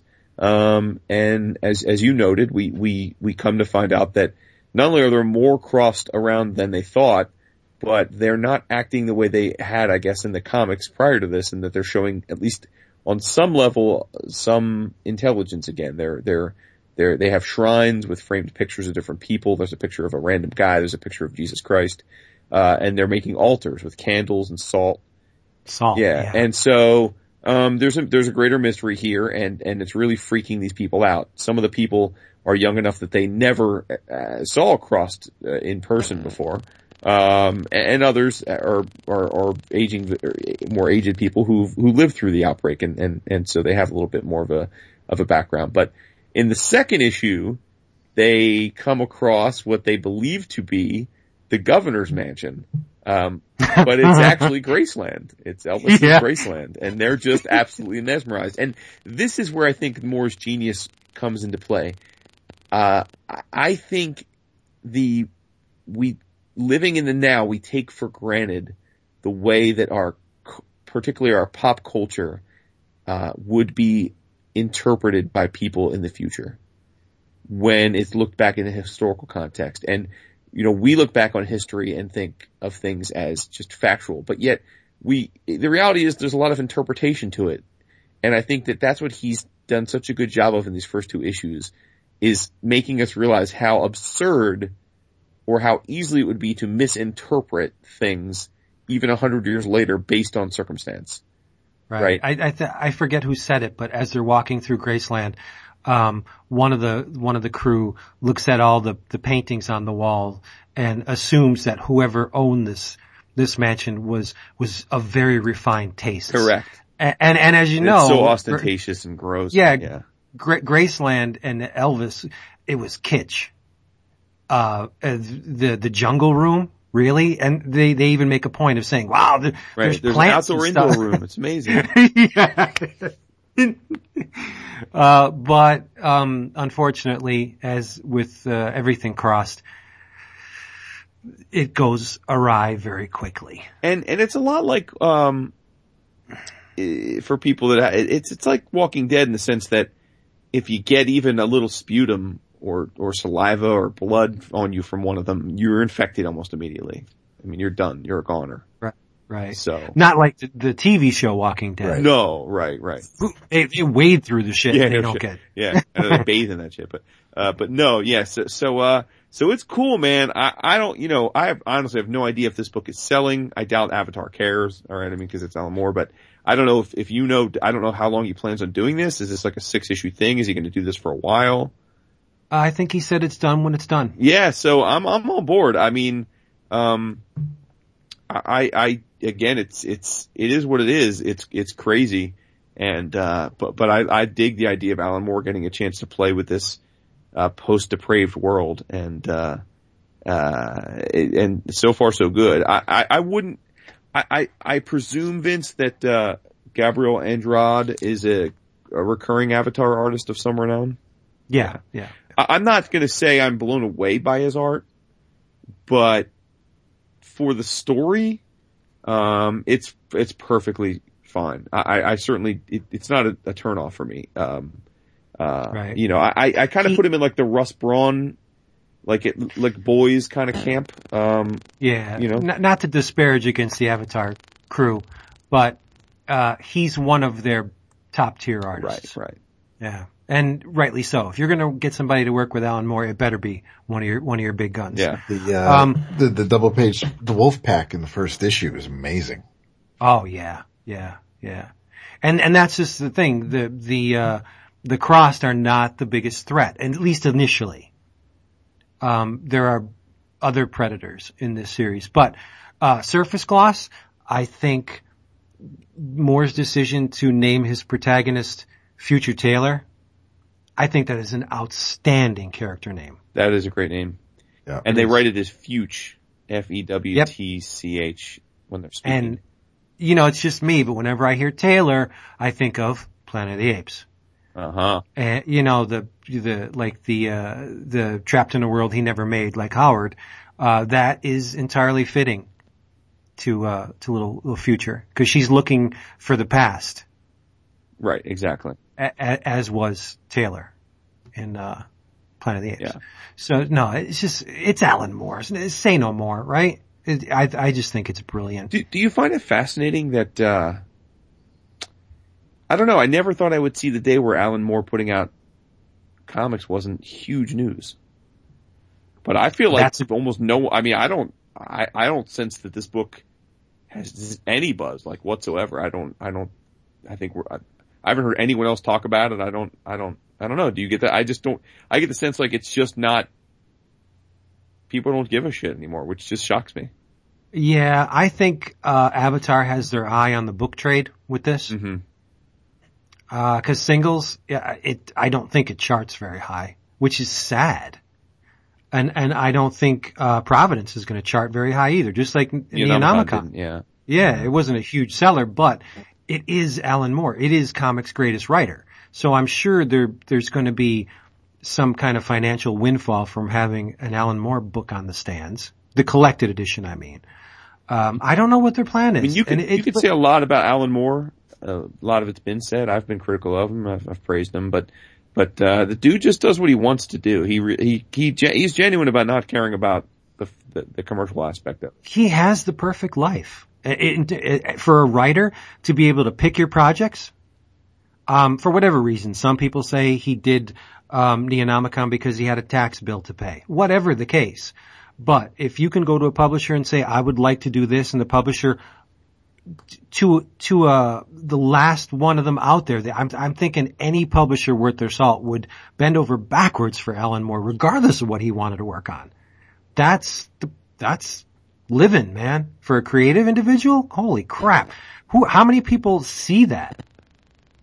Yeah, no, I know. There's not a whole lot. Maybe Neil Gaiman can do that now. And Morrison can do it.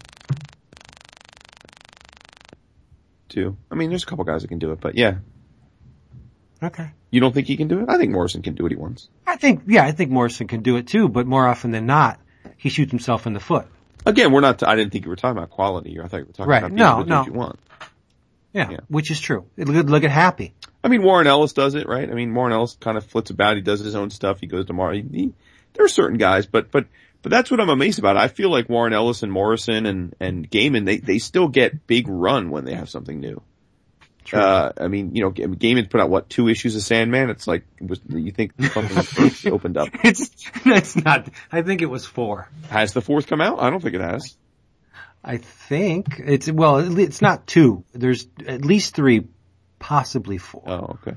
But I, like yourself, I've lost track of it just because of the extended wait between issues. They should have known better. And a complete aside, but just a little bit of a jab I got to throw in.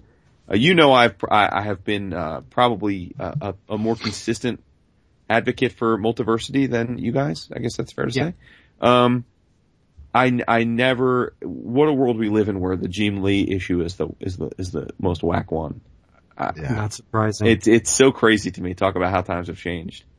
And I sense I'm in the minority in saying that. I sense that Jim Lee, unlike Moore, his presence on a book still is meaningful from a commercial perspective. But I'm not sure I understand why.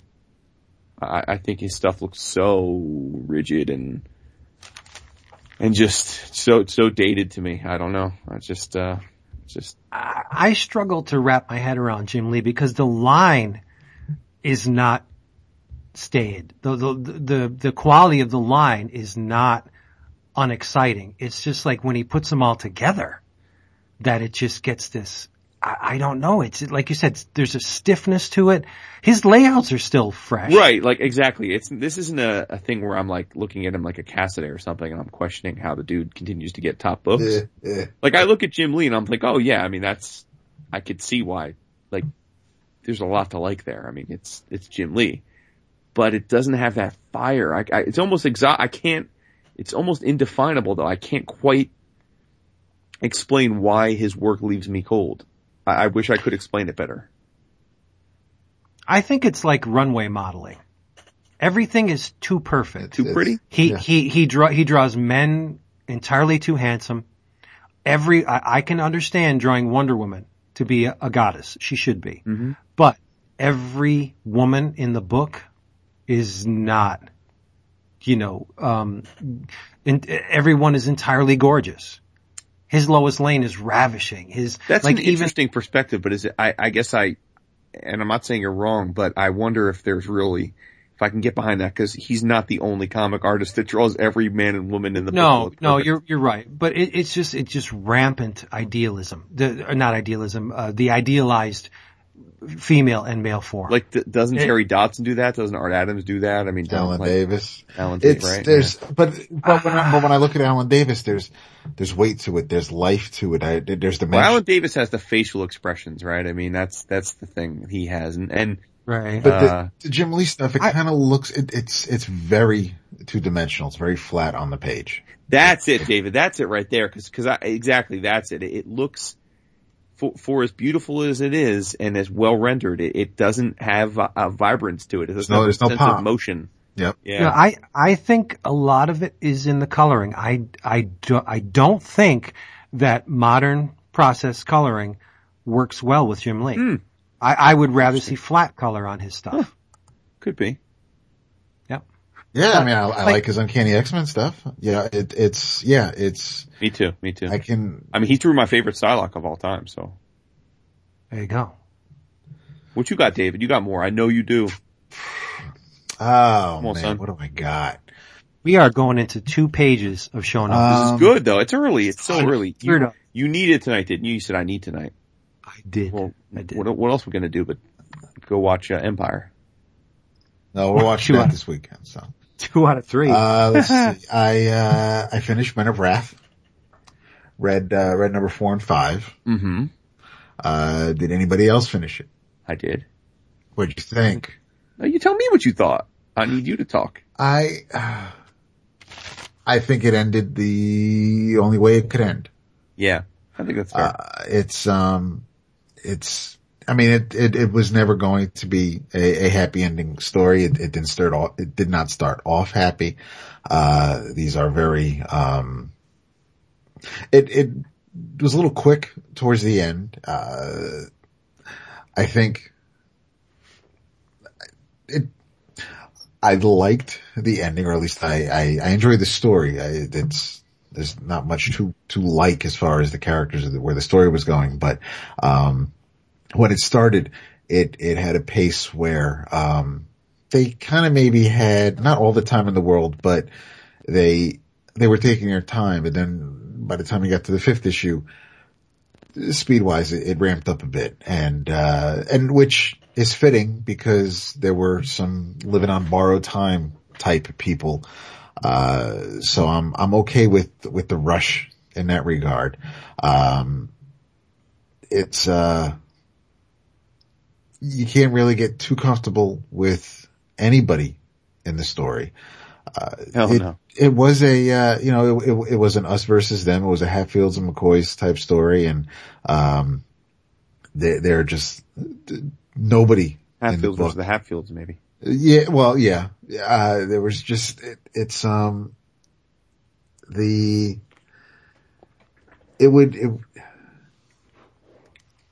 I think, in this time of, in this era of Liam Neeson with a gun, or John Wick, or just, it's the type of story that can be told in a 90-minute movie, and you get to the end, and that's it. There's no sequel. This is the story. This is the story of this life, and and the end of this life.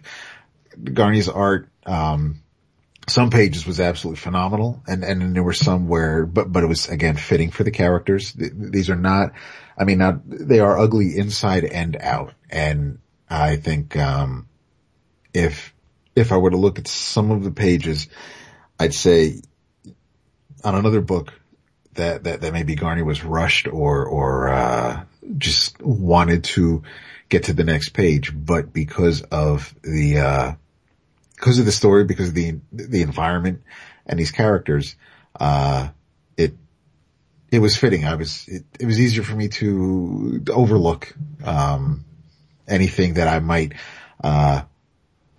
I'd have more scrutiny if it was from, Wolverine or a Hulk issue. I don't know how personal, Jason Aaron had his back matter in the first issue. But I don't know how personal this story is compared to Southern Bastards or Scalped or anything else he's written. If this was a story that he just wanted to tell, if this was a story that, he and Ron Garney wanted to tell, they succeeded. It was rough, but in a, I guess in a good way. I didn't read it. Shame on you. I should get that going, huh? Yeah. Well, now that it's all done, I can read it in one fell swoop. Yeah. And it'll help. That'll be a benefit because it is a quick story. It's not, you're not going to finish it in 5 minutes, but the span of the story, I think it would benefit from from one solid chunk of reading. Yeah, no, I dug it. I think I don't really have much more to add. You summed it up. I think it ended the way it had to end. It's not a feel-good story.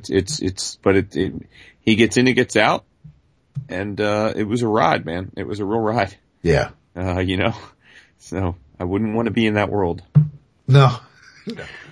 For sure. Speaking of quick reads, are you guys all still reading Zero or no? No. David? No. I must say I'm not reading it, but I'm admittedly quite a bit behind. Oh yes. Yeah, same here. Well, I just finished volume 3. And it's issues, I believe, 11 to 14. About a half an hour to read the entire trade. Wow. So that's interesting because, I would say it's been a complex read up until that point. Right. There's a lot. Who's on artwork in that? Is Vanessa in that series or is that before? I think it's before. No. The trade is upstairs, so I can't say, but it's, Michael Walsh is not on it. It's not, no, a lot. Ray. No. I believe, Zonjic is on one issue, but I don't want to say for sure. It was very strange because, like I said, it was unlike the previous 2 trades in that it wasn't really talky. Edward is, let's just say something from the past, going all the way back to the first issue, comes back to bite him on the ass. He's still away from, the organization. Don't want to get too far into it because, you haven't read it, but there is a lot of bloodshed in these 5 issues. Right. A ton of bloodshed. There's a blowjob in it, which is always good. Always welcome. You were all about the blowjob comics, man. Yeah, seriously. And it's more explicit than usual for Image. It's explicit. I thought it was. Oh, you're not. Sorry. It was great though because the fungus thing comes back into play. There are resolutions with Sarah from the last trade when Edward did something uncharacteristic and actually helped her out, saved her life basically. So there's a resolution there. It's crazy. Alesh Cote is on a totally different wavelength. I know you're not Oh, feeling that's it. for sure. I know you're not feeling it on the Winter Soldier, but I think the Winter Soldier's great. I think it's so different and refreshingly so. It's not like all the other Marvel books. He's straight up cray, though. You realize that, right? Yes, Straight yes, up. I do. Yeah, he like, is. like straight up Compton. He's out of his mind, Very smart dude, though. He's not batshit crazy. There's an intelligence behind it. but well, yeah. I think you could be both intelligent and batshit crazy, but Okay, fair enough. That's fair. No, I mean- That's fair. yeah, that's cool. But he doesn't invest this volume with the amount of technical detail and procedure and process with the organization as he did in the first two trades. This is just basically about Edward fleeing his past and coming to terms with a lot of it. Good stuff. Really good stuff. Yeah. Well, speaking of Image, we would be remiss if we didn't give credit to the best book that came out this week. Huh. You shouldn't have to think that hard. Well, we talked I about the didn't- best book last week. I didn't get the Lemire The best thing book yet. from Image. What was Oh, wait, that? this week or last week, Boo? He's talking about Descender. Okay, I thought he might have been talking about the Criminal Special Edition, but okay. Yeah, that's my no, best. that we could talk about too, but I got to talk about Descender. Yes, we Got can. to. We Wait, absolutely last week? can. I thought it was this week. Descender's this week. Criminal was last week. Yeah, I thought so. Yeah. Descender is, December number 1 is the, new creator-owned series by, our, God, it's been like 5 years since he's been on the show, by the way. But multiple time guest, Jeff Lemire. And, on writing, he's just writing this one. And, art chores by Mr. Dustin Nguyen, who it's interesting because I believe even the solicits, they pimp him as, Lil Gotham, the creator of Lil Gotham. Right? Uh-huh. And which is true, he is, but that is not the Dustin Nguyen you're getting here. It's No. not this, look, and I want to make sure people hear me right. I think the way he cartoons in Lil Gotham is awesome. Like it's perfect for that book, which is a children's book. It's great. But I worry that people only view him that way, and I hope you're not gonna not try Descender because of that, because this is a whole different type of thing. I mean, this is a completely different artistic approach in every way. But I was blown away by this. I mean, I'm not surprised because I just love Jeff's writing, but I have to admit I was a little worried that I had maybe overhyped it because I was very, very excited about it. I thought this was a call in your shot, knock it out of the park, grand slam of a first issue. Personally. Did you guys? Don't go too deep into the story because, like I said, I didn't get it yet. Fuck, it does, dude. I didn't know what to expect. No, dude, you got it because we all get the Image books. We each get the Image. I know, but I gotta read this shit on paper. He hates his PDFs. Bro. All right, well then I'll just here's the all right. I'll keep it high level then. Yeah, it's a just science give me fiction. It's a science fiction book set in the future, or an alternate. It may not even be our. It's so I shouldn't even say the future, but it's a science fiction book. Is a collection of worlds, kind of like the Federation, for going back to the Nimoy Star Trek thing. There are 9 planets that are allied. A bunch of different species are allied now. Together. And, I guess allied together is redundant, so I shouldn't have said that, but, that's ridiculous. Dude, I was thinking that as soon as you said it. Yeah, exactly. At least I called myself out on it. Even the takes best. place on that's right. The planet, Nirata.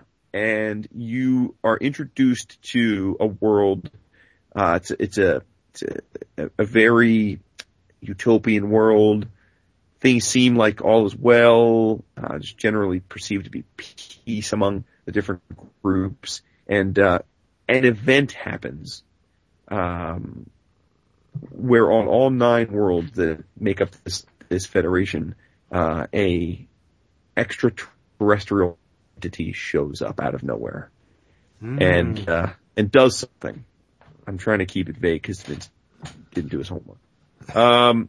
Then we're fast forwarded to 10 years later, and because of the actions of what happened with these extraterrestrial beings 10 years ago, the new status quo essentially involves the eradication of artificial intelligence. They no longer really, they've been wiped out for the most part. But in a far-flung moon mining colony, a young boy named Tim 21 is awoken from a 10-year cryosleep. And he is wondering what's going on. Can't find his mom, can't find his bro, can't find his dog. Finds him soon enough. Well, some of them. His dog Bandit it's a robot, but it's essentially a dog. It's a robotic dog. And we come to realize that he is in some way that we're going to find out connected to the events that happened 10 years ago. So there's clearly some kind of a time paradox here, because how could someone be involved in something that happened a decade before they existed? But in essence, that's what we've been led to believe.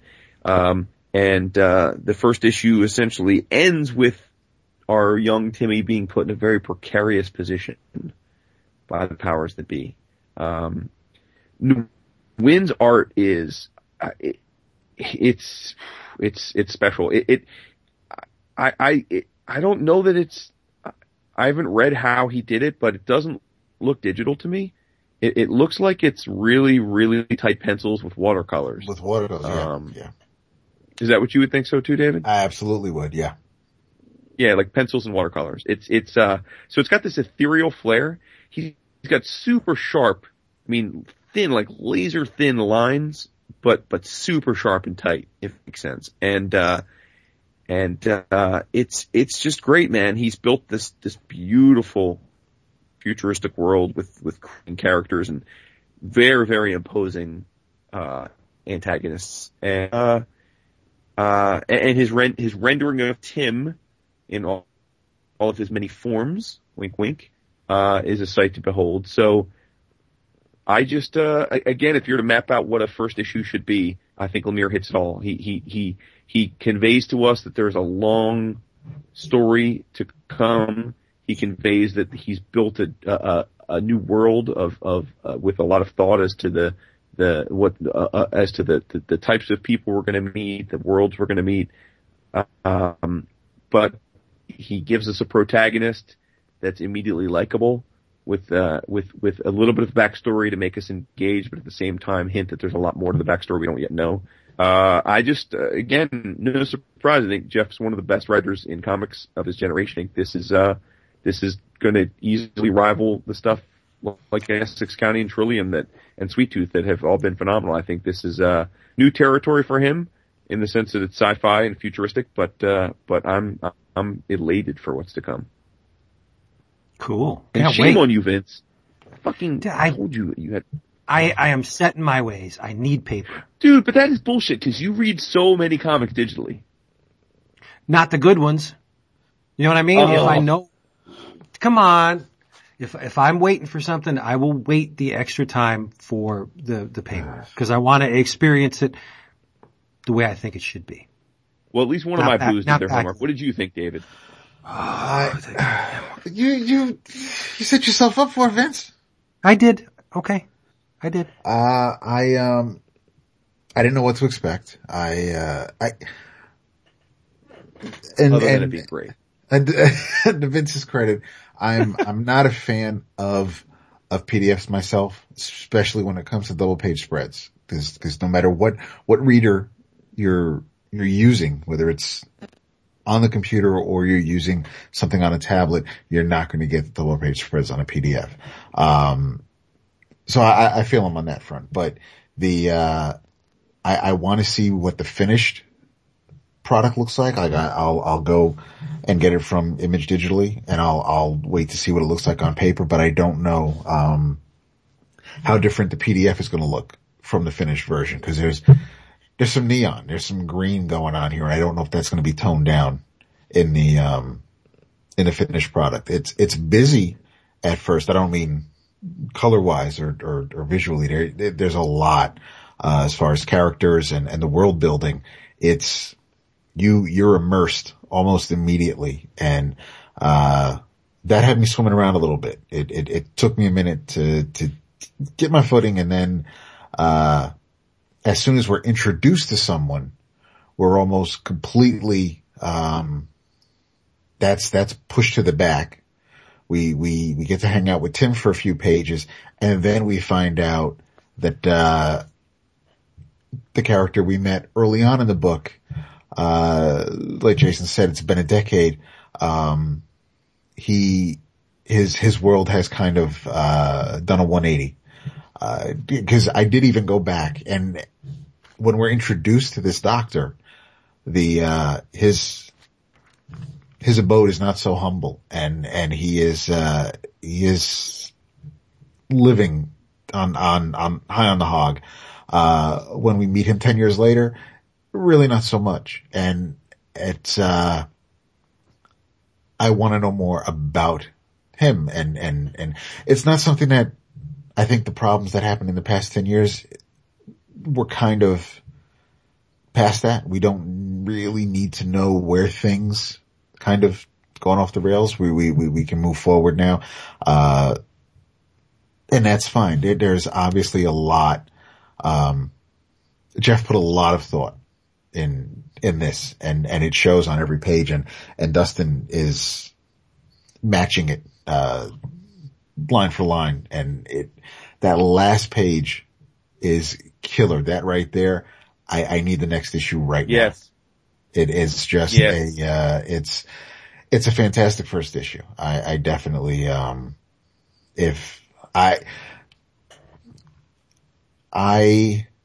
because I am not big on previews, or I wasn't, and something like this I would have liked to have known was coming out a couple of months ago. I didn't know this was happening until you said something Monday, and I grabbed the review copy, and I'm damn glad I read it. But it's something that this is up there with an Image first issue, like some of the others we've had recently, like the Southern Bastards, like the Copperhead, like Deadly Class and Black Science. This is one of those Image first issues that, this will be on the 11 o'clock or somewhere. No doubt. Cool. Oh, respect. Nice. Respect. And you don't need a boo on the inside track to get cheap comics. All you got to do is go to Discount Comic Book Service, dcbservice.com, and you will reap massive rewards. Very inexpensive comics. Like I said, from Oni, The Auteur, Sister Bambi #1, $1.99. Dynamite serving up the Shadow Year 1 Omnibus for a paltry $14.99. And The Valiant trade paperback, $4.99. I want to team up on my In Your Travels because I know you've all read this. David got the spreadsheet out pretty early in the year for his 11 o'clockers. And after this issue, I am going to do the same. This was published by Image. It was issued in 2 different formats.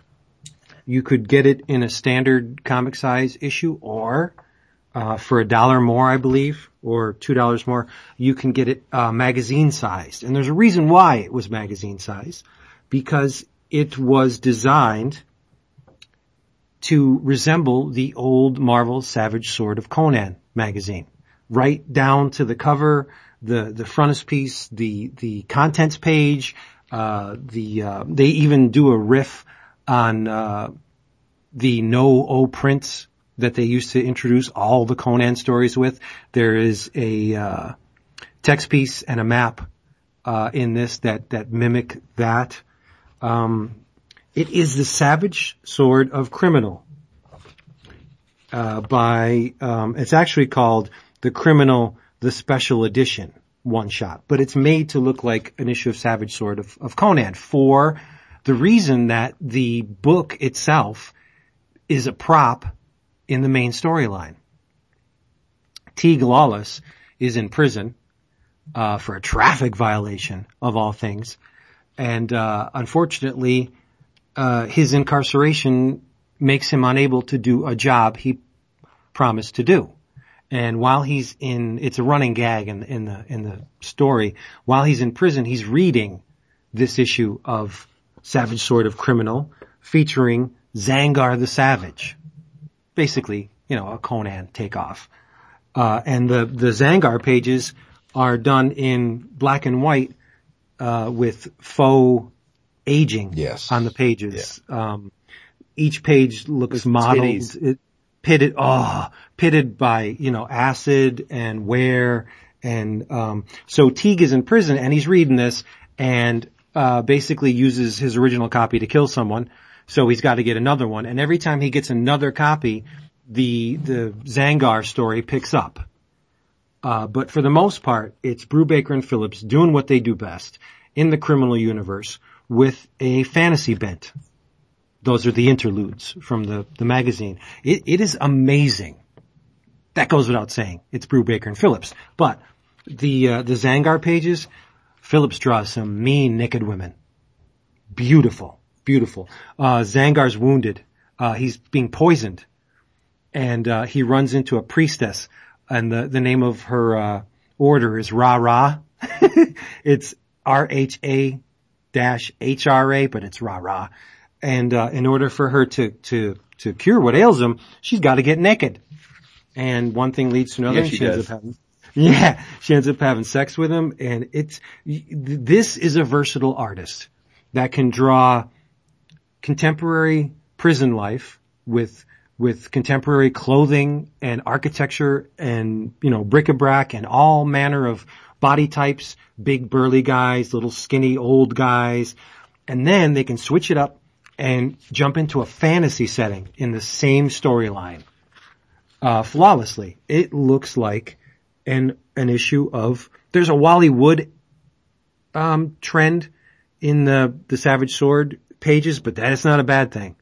This issue was amazing. Going in the spreadsheet, favorite one shot for 2015. I don't think anything's going to eclipse it. So we'll see. What do you guys think?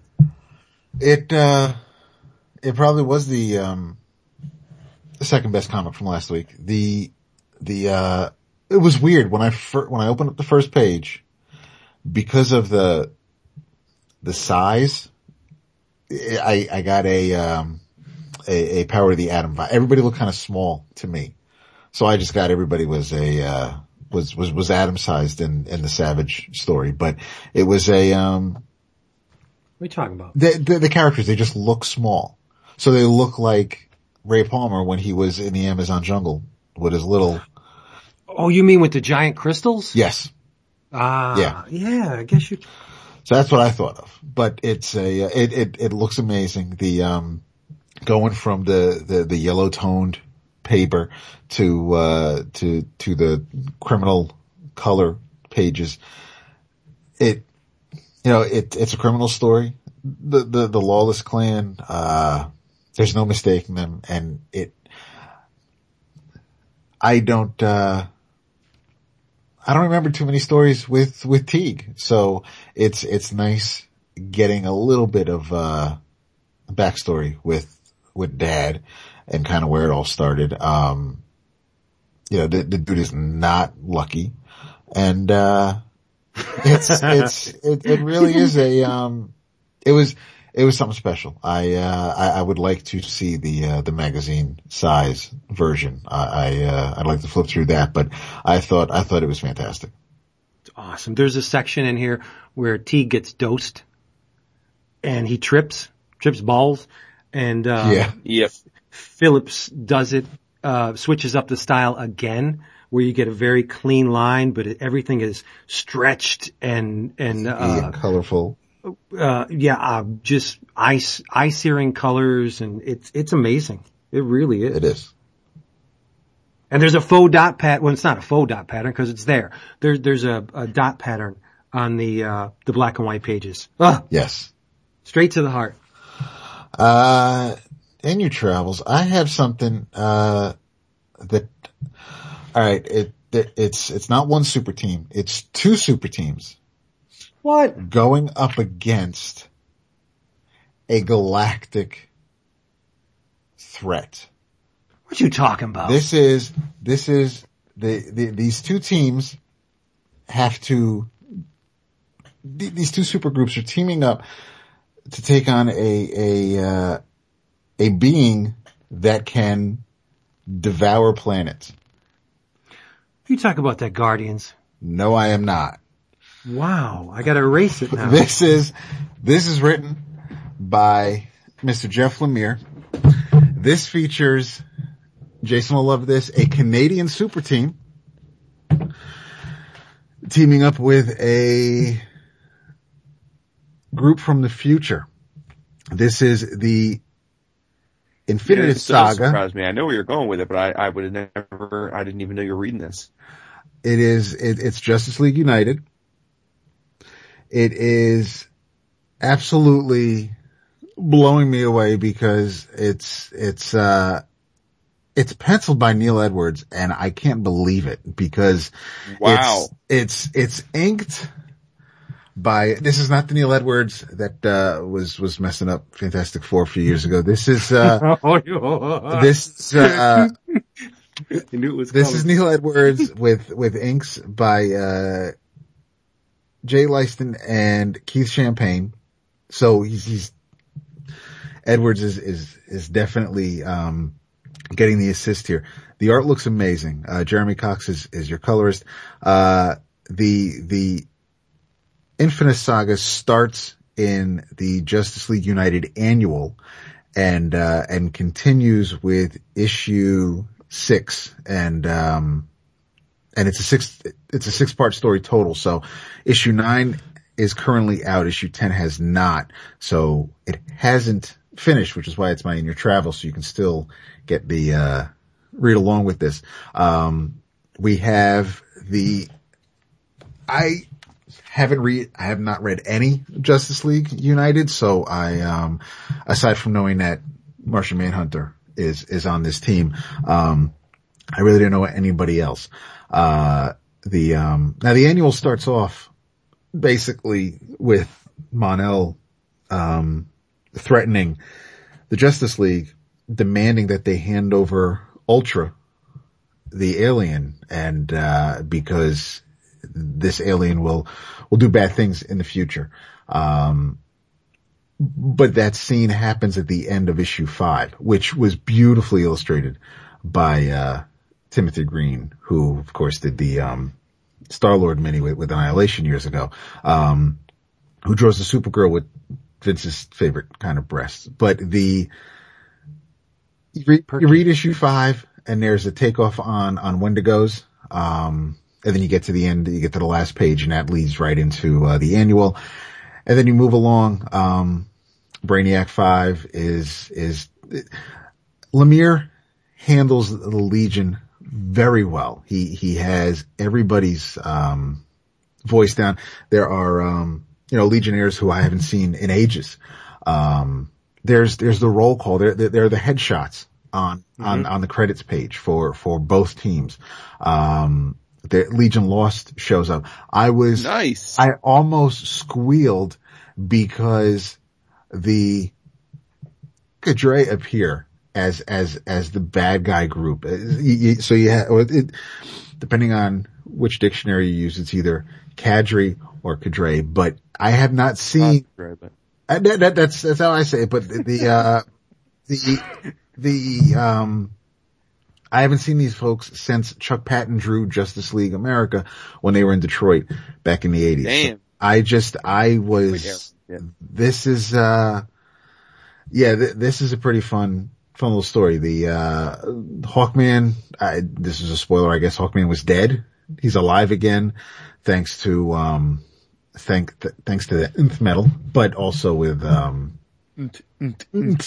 the, Biff is involved. There's just, Green Arrow is like team leader. There's something funky going on with Adam Strange and Alana where, with no notice whatsoever, they just switch places, whether one's on Earth and the other's on Rand, and then they just, Alana could have a gun pointed at Mon-El, and then she disappears, and in her place is Adam, who is holding a glass of wine, and it's just, that's not gonna hurt. No, not at all, but there's, you have all the things that can, but it's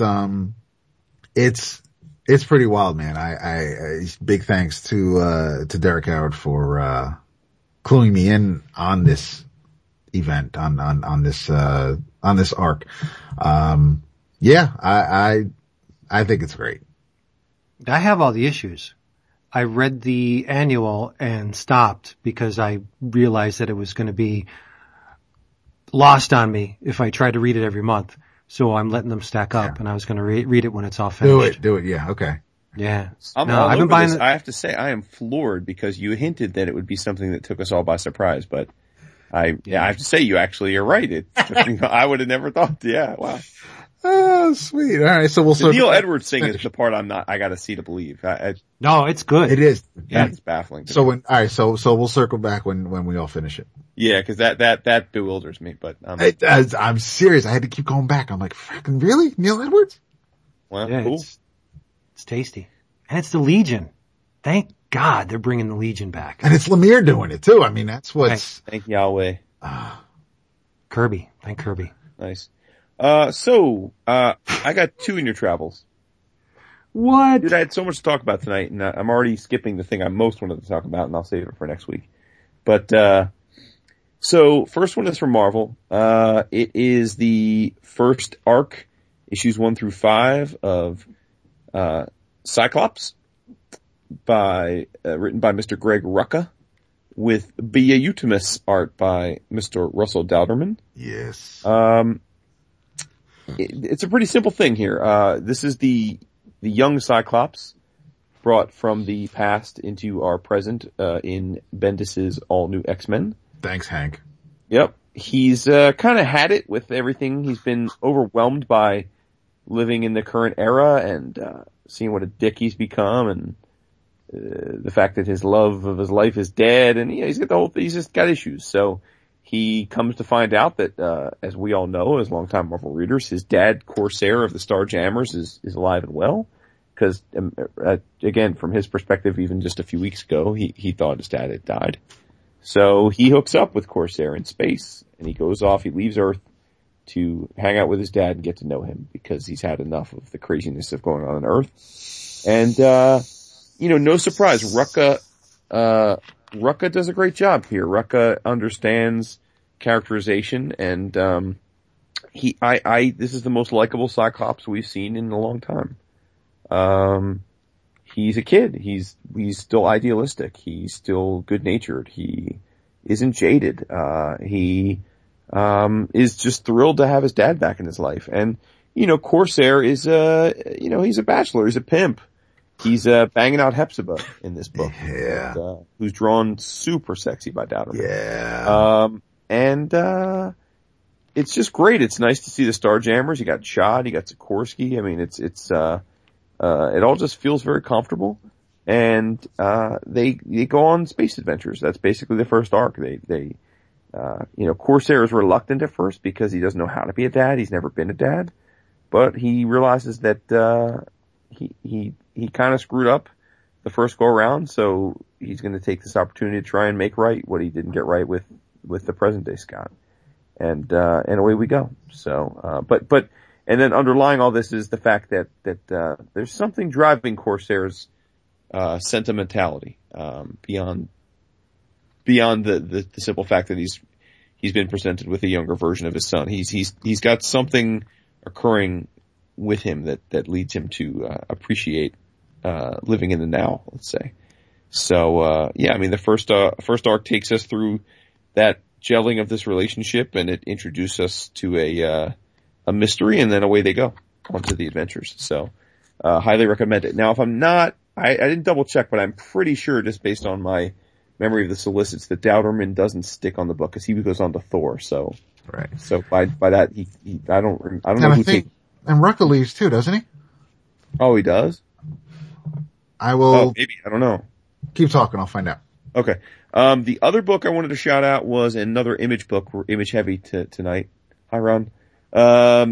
This is, The White Suits. I have been a fan of Mr. Toby Cypress's art for some time. Chatted him up on the social media of late and, He did an awesome Medusa for me when he was doing commissions, based on, during Kirby's birthday week. And he did a great, Medusa for me. So I have, I follow his art dealer online and so I saw the pages to White Suits before I had read the comic, and the trade made its way into one of my shipments recently, so I gave it a whirl. It's written by Frank Barbieri, one of Vince's. Vince is a big fan of Frank from Five Ghosts. It is essentially a story of the White Suits are a group of badass criminals within the Russian. This is the Cold War, and within the Russian underground crime world. They kind of run roughshod through that. And, in some ways they reminded me of the Minutemen from 100 Bullets. This collection of badasses, their commonality is that they wear white suits and they're allied together, but they're just all badass killers. And they foment a lot of unrest within the Soviet, Cold War political structure. And then suddenly they disappear. And, the Cold War ends and they disappear. And they're never to be seen again. Until, dun, dun, dun, we see them reappear in the modern United States.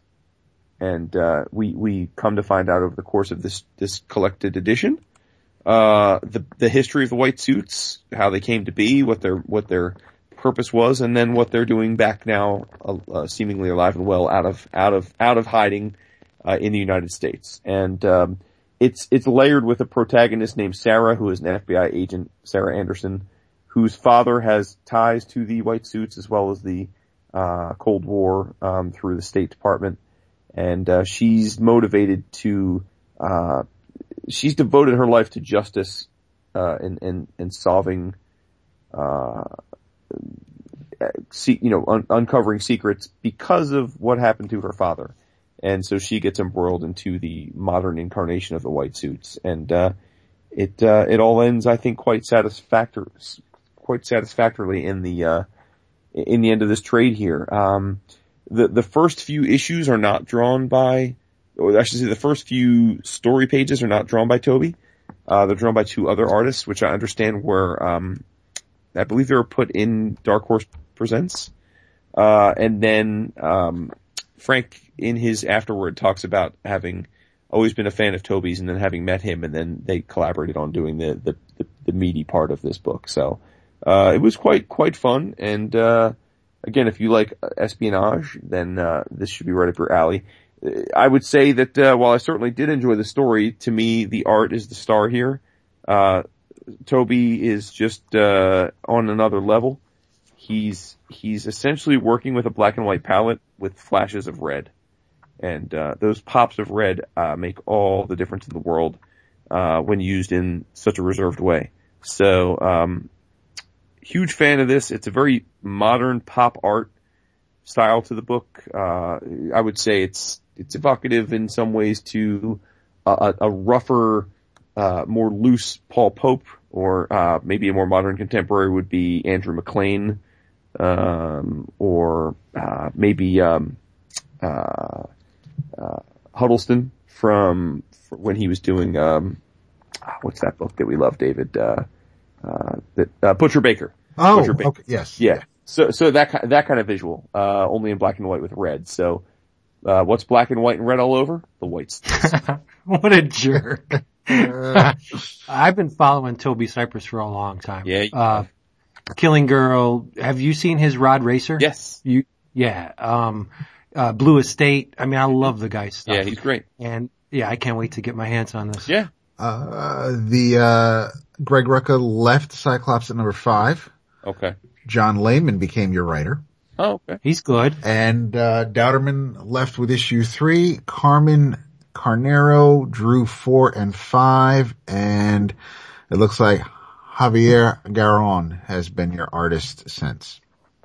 Well, two things on that. The Carnero fella, I have to admit, I didn't notice much of a change in 4 and 5 in this trade. So he's got the goods, cause I didn't, I honestly did not notice that Dowderman had left the book.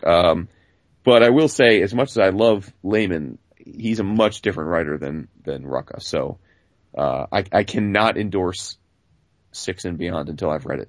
So Sure. but 1 through 5 was dope. Dope. Cool beans. Hey, everybody.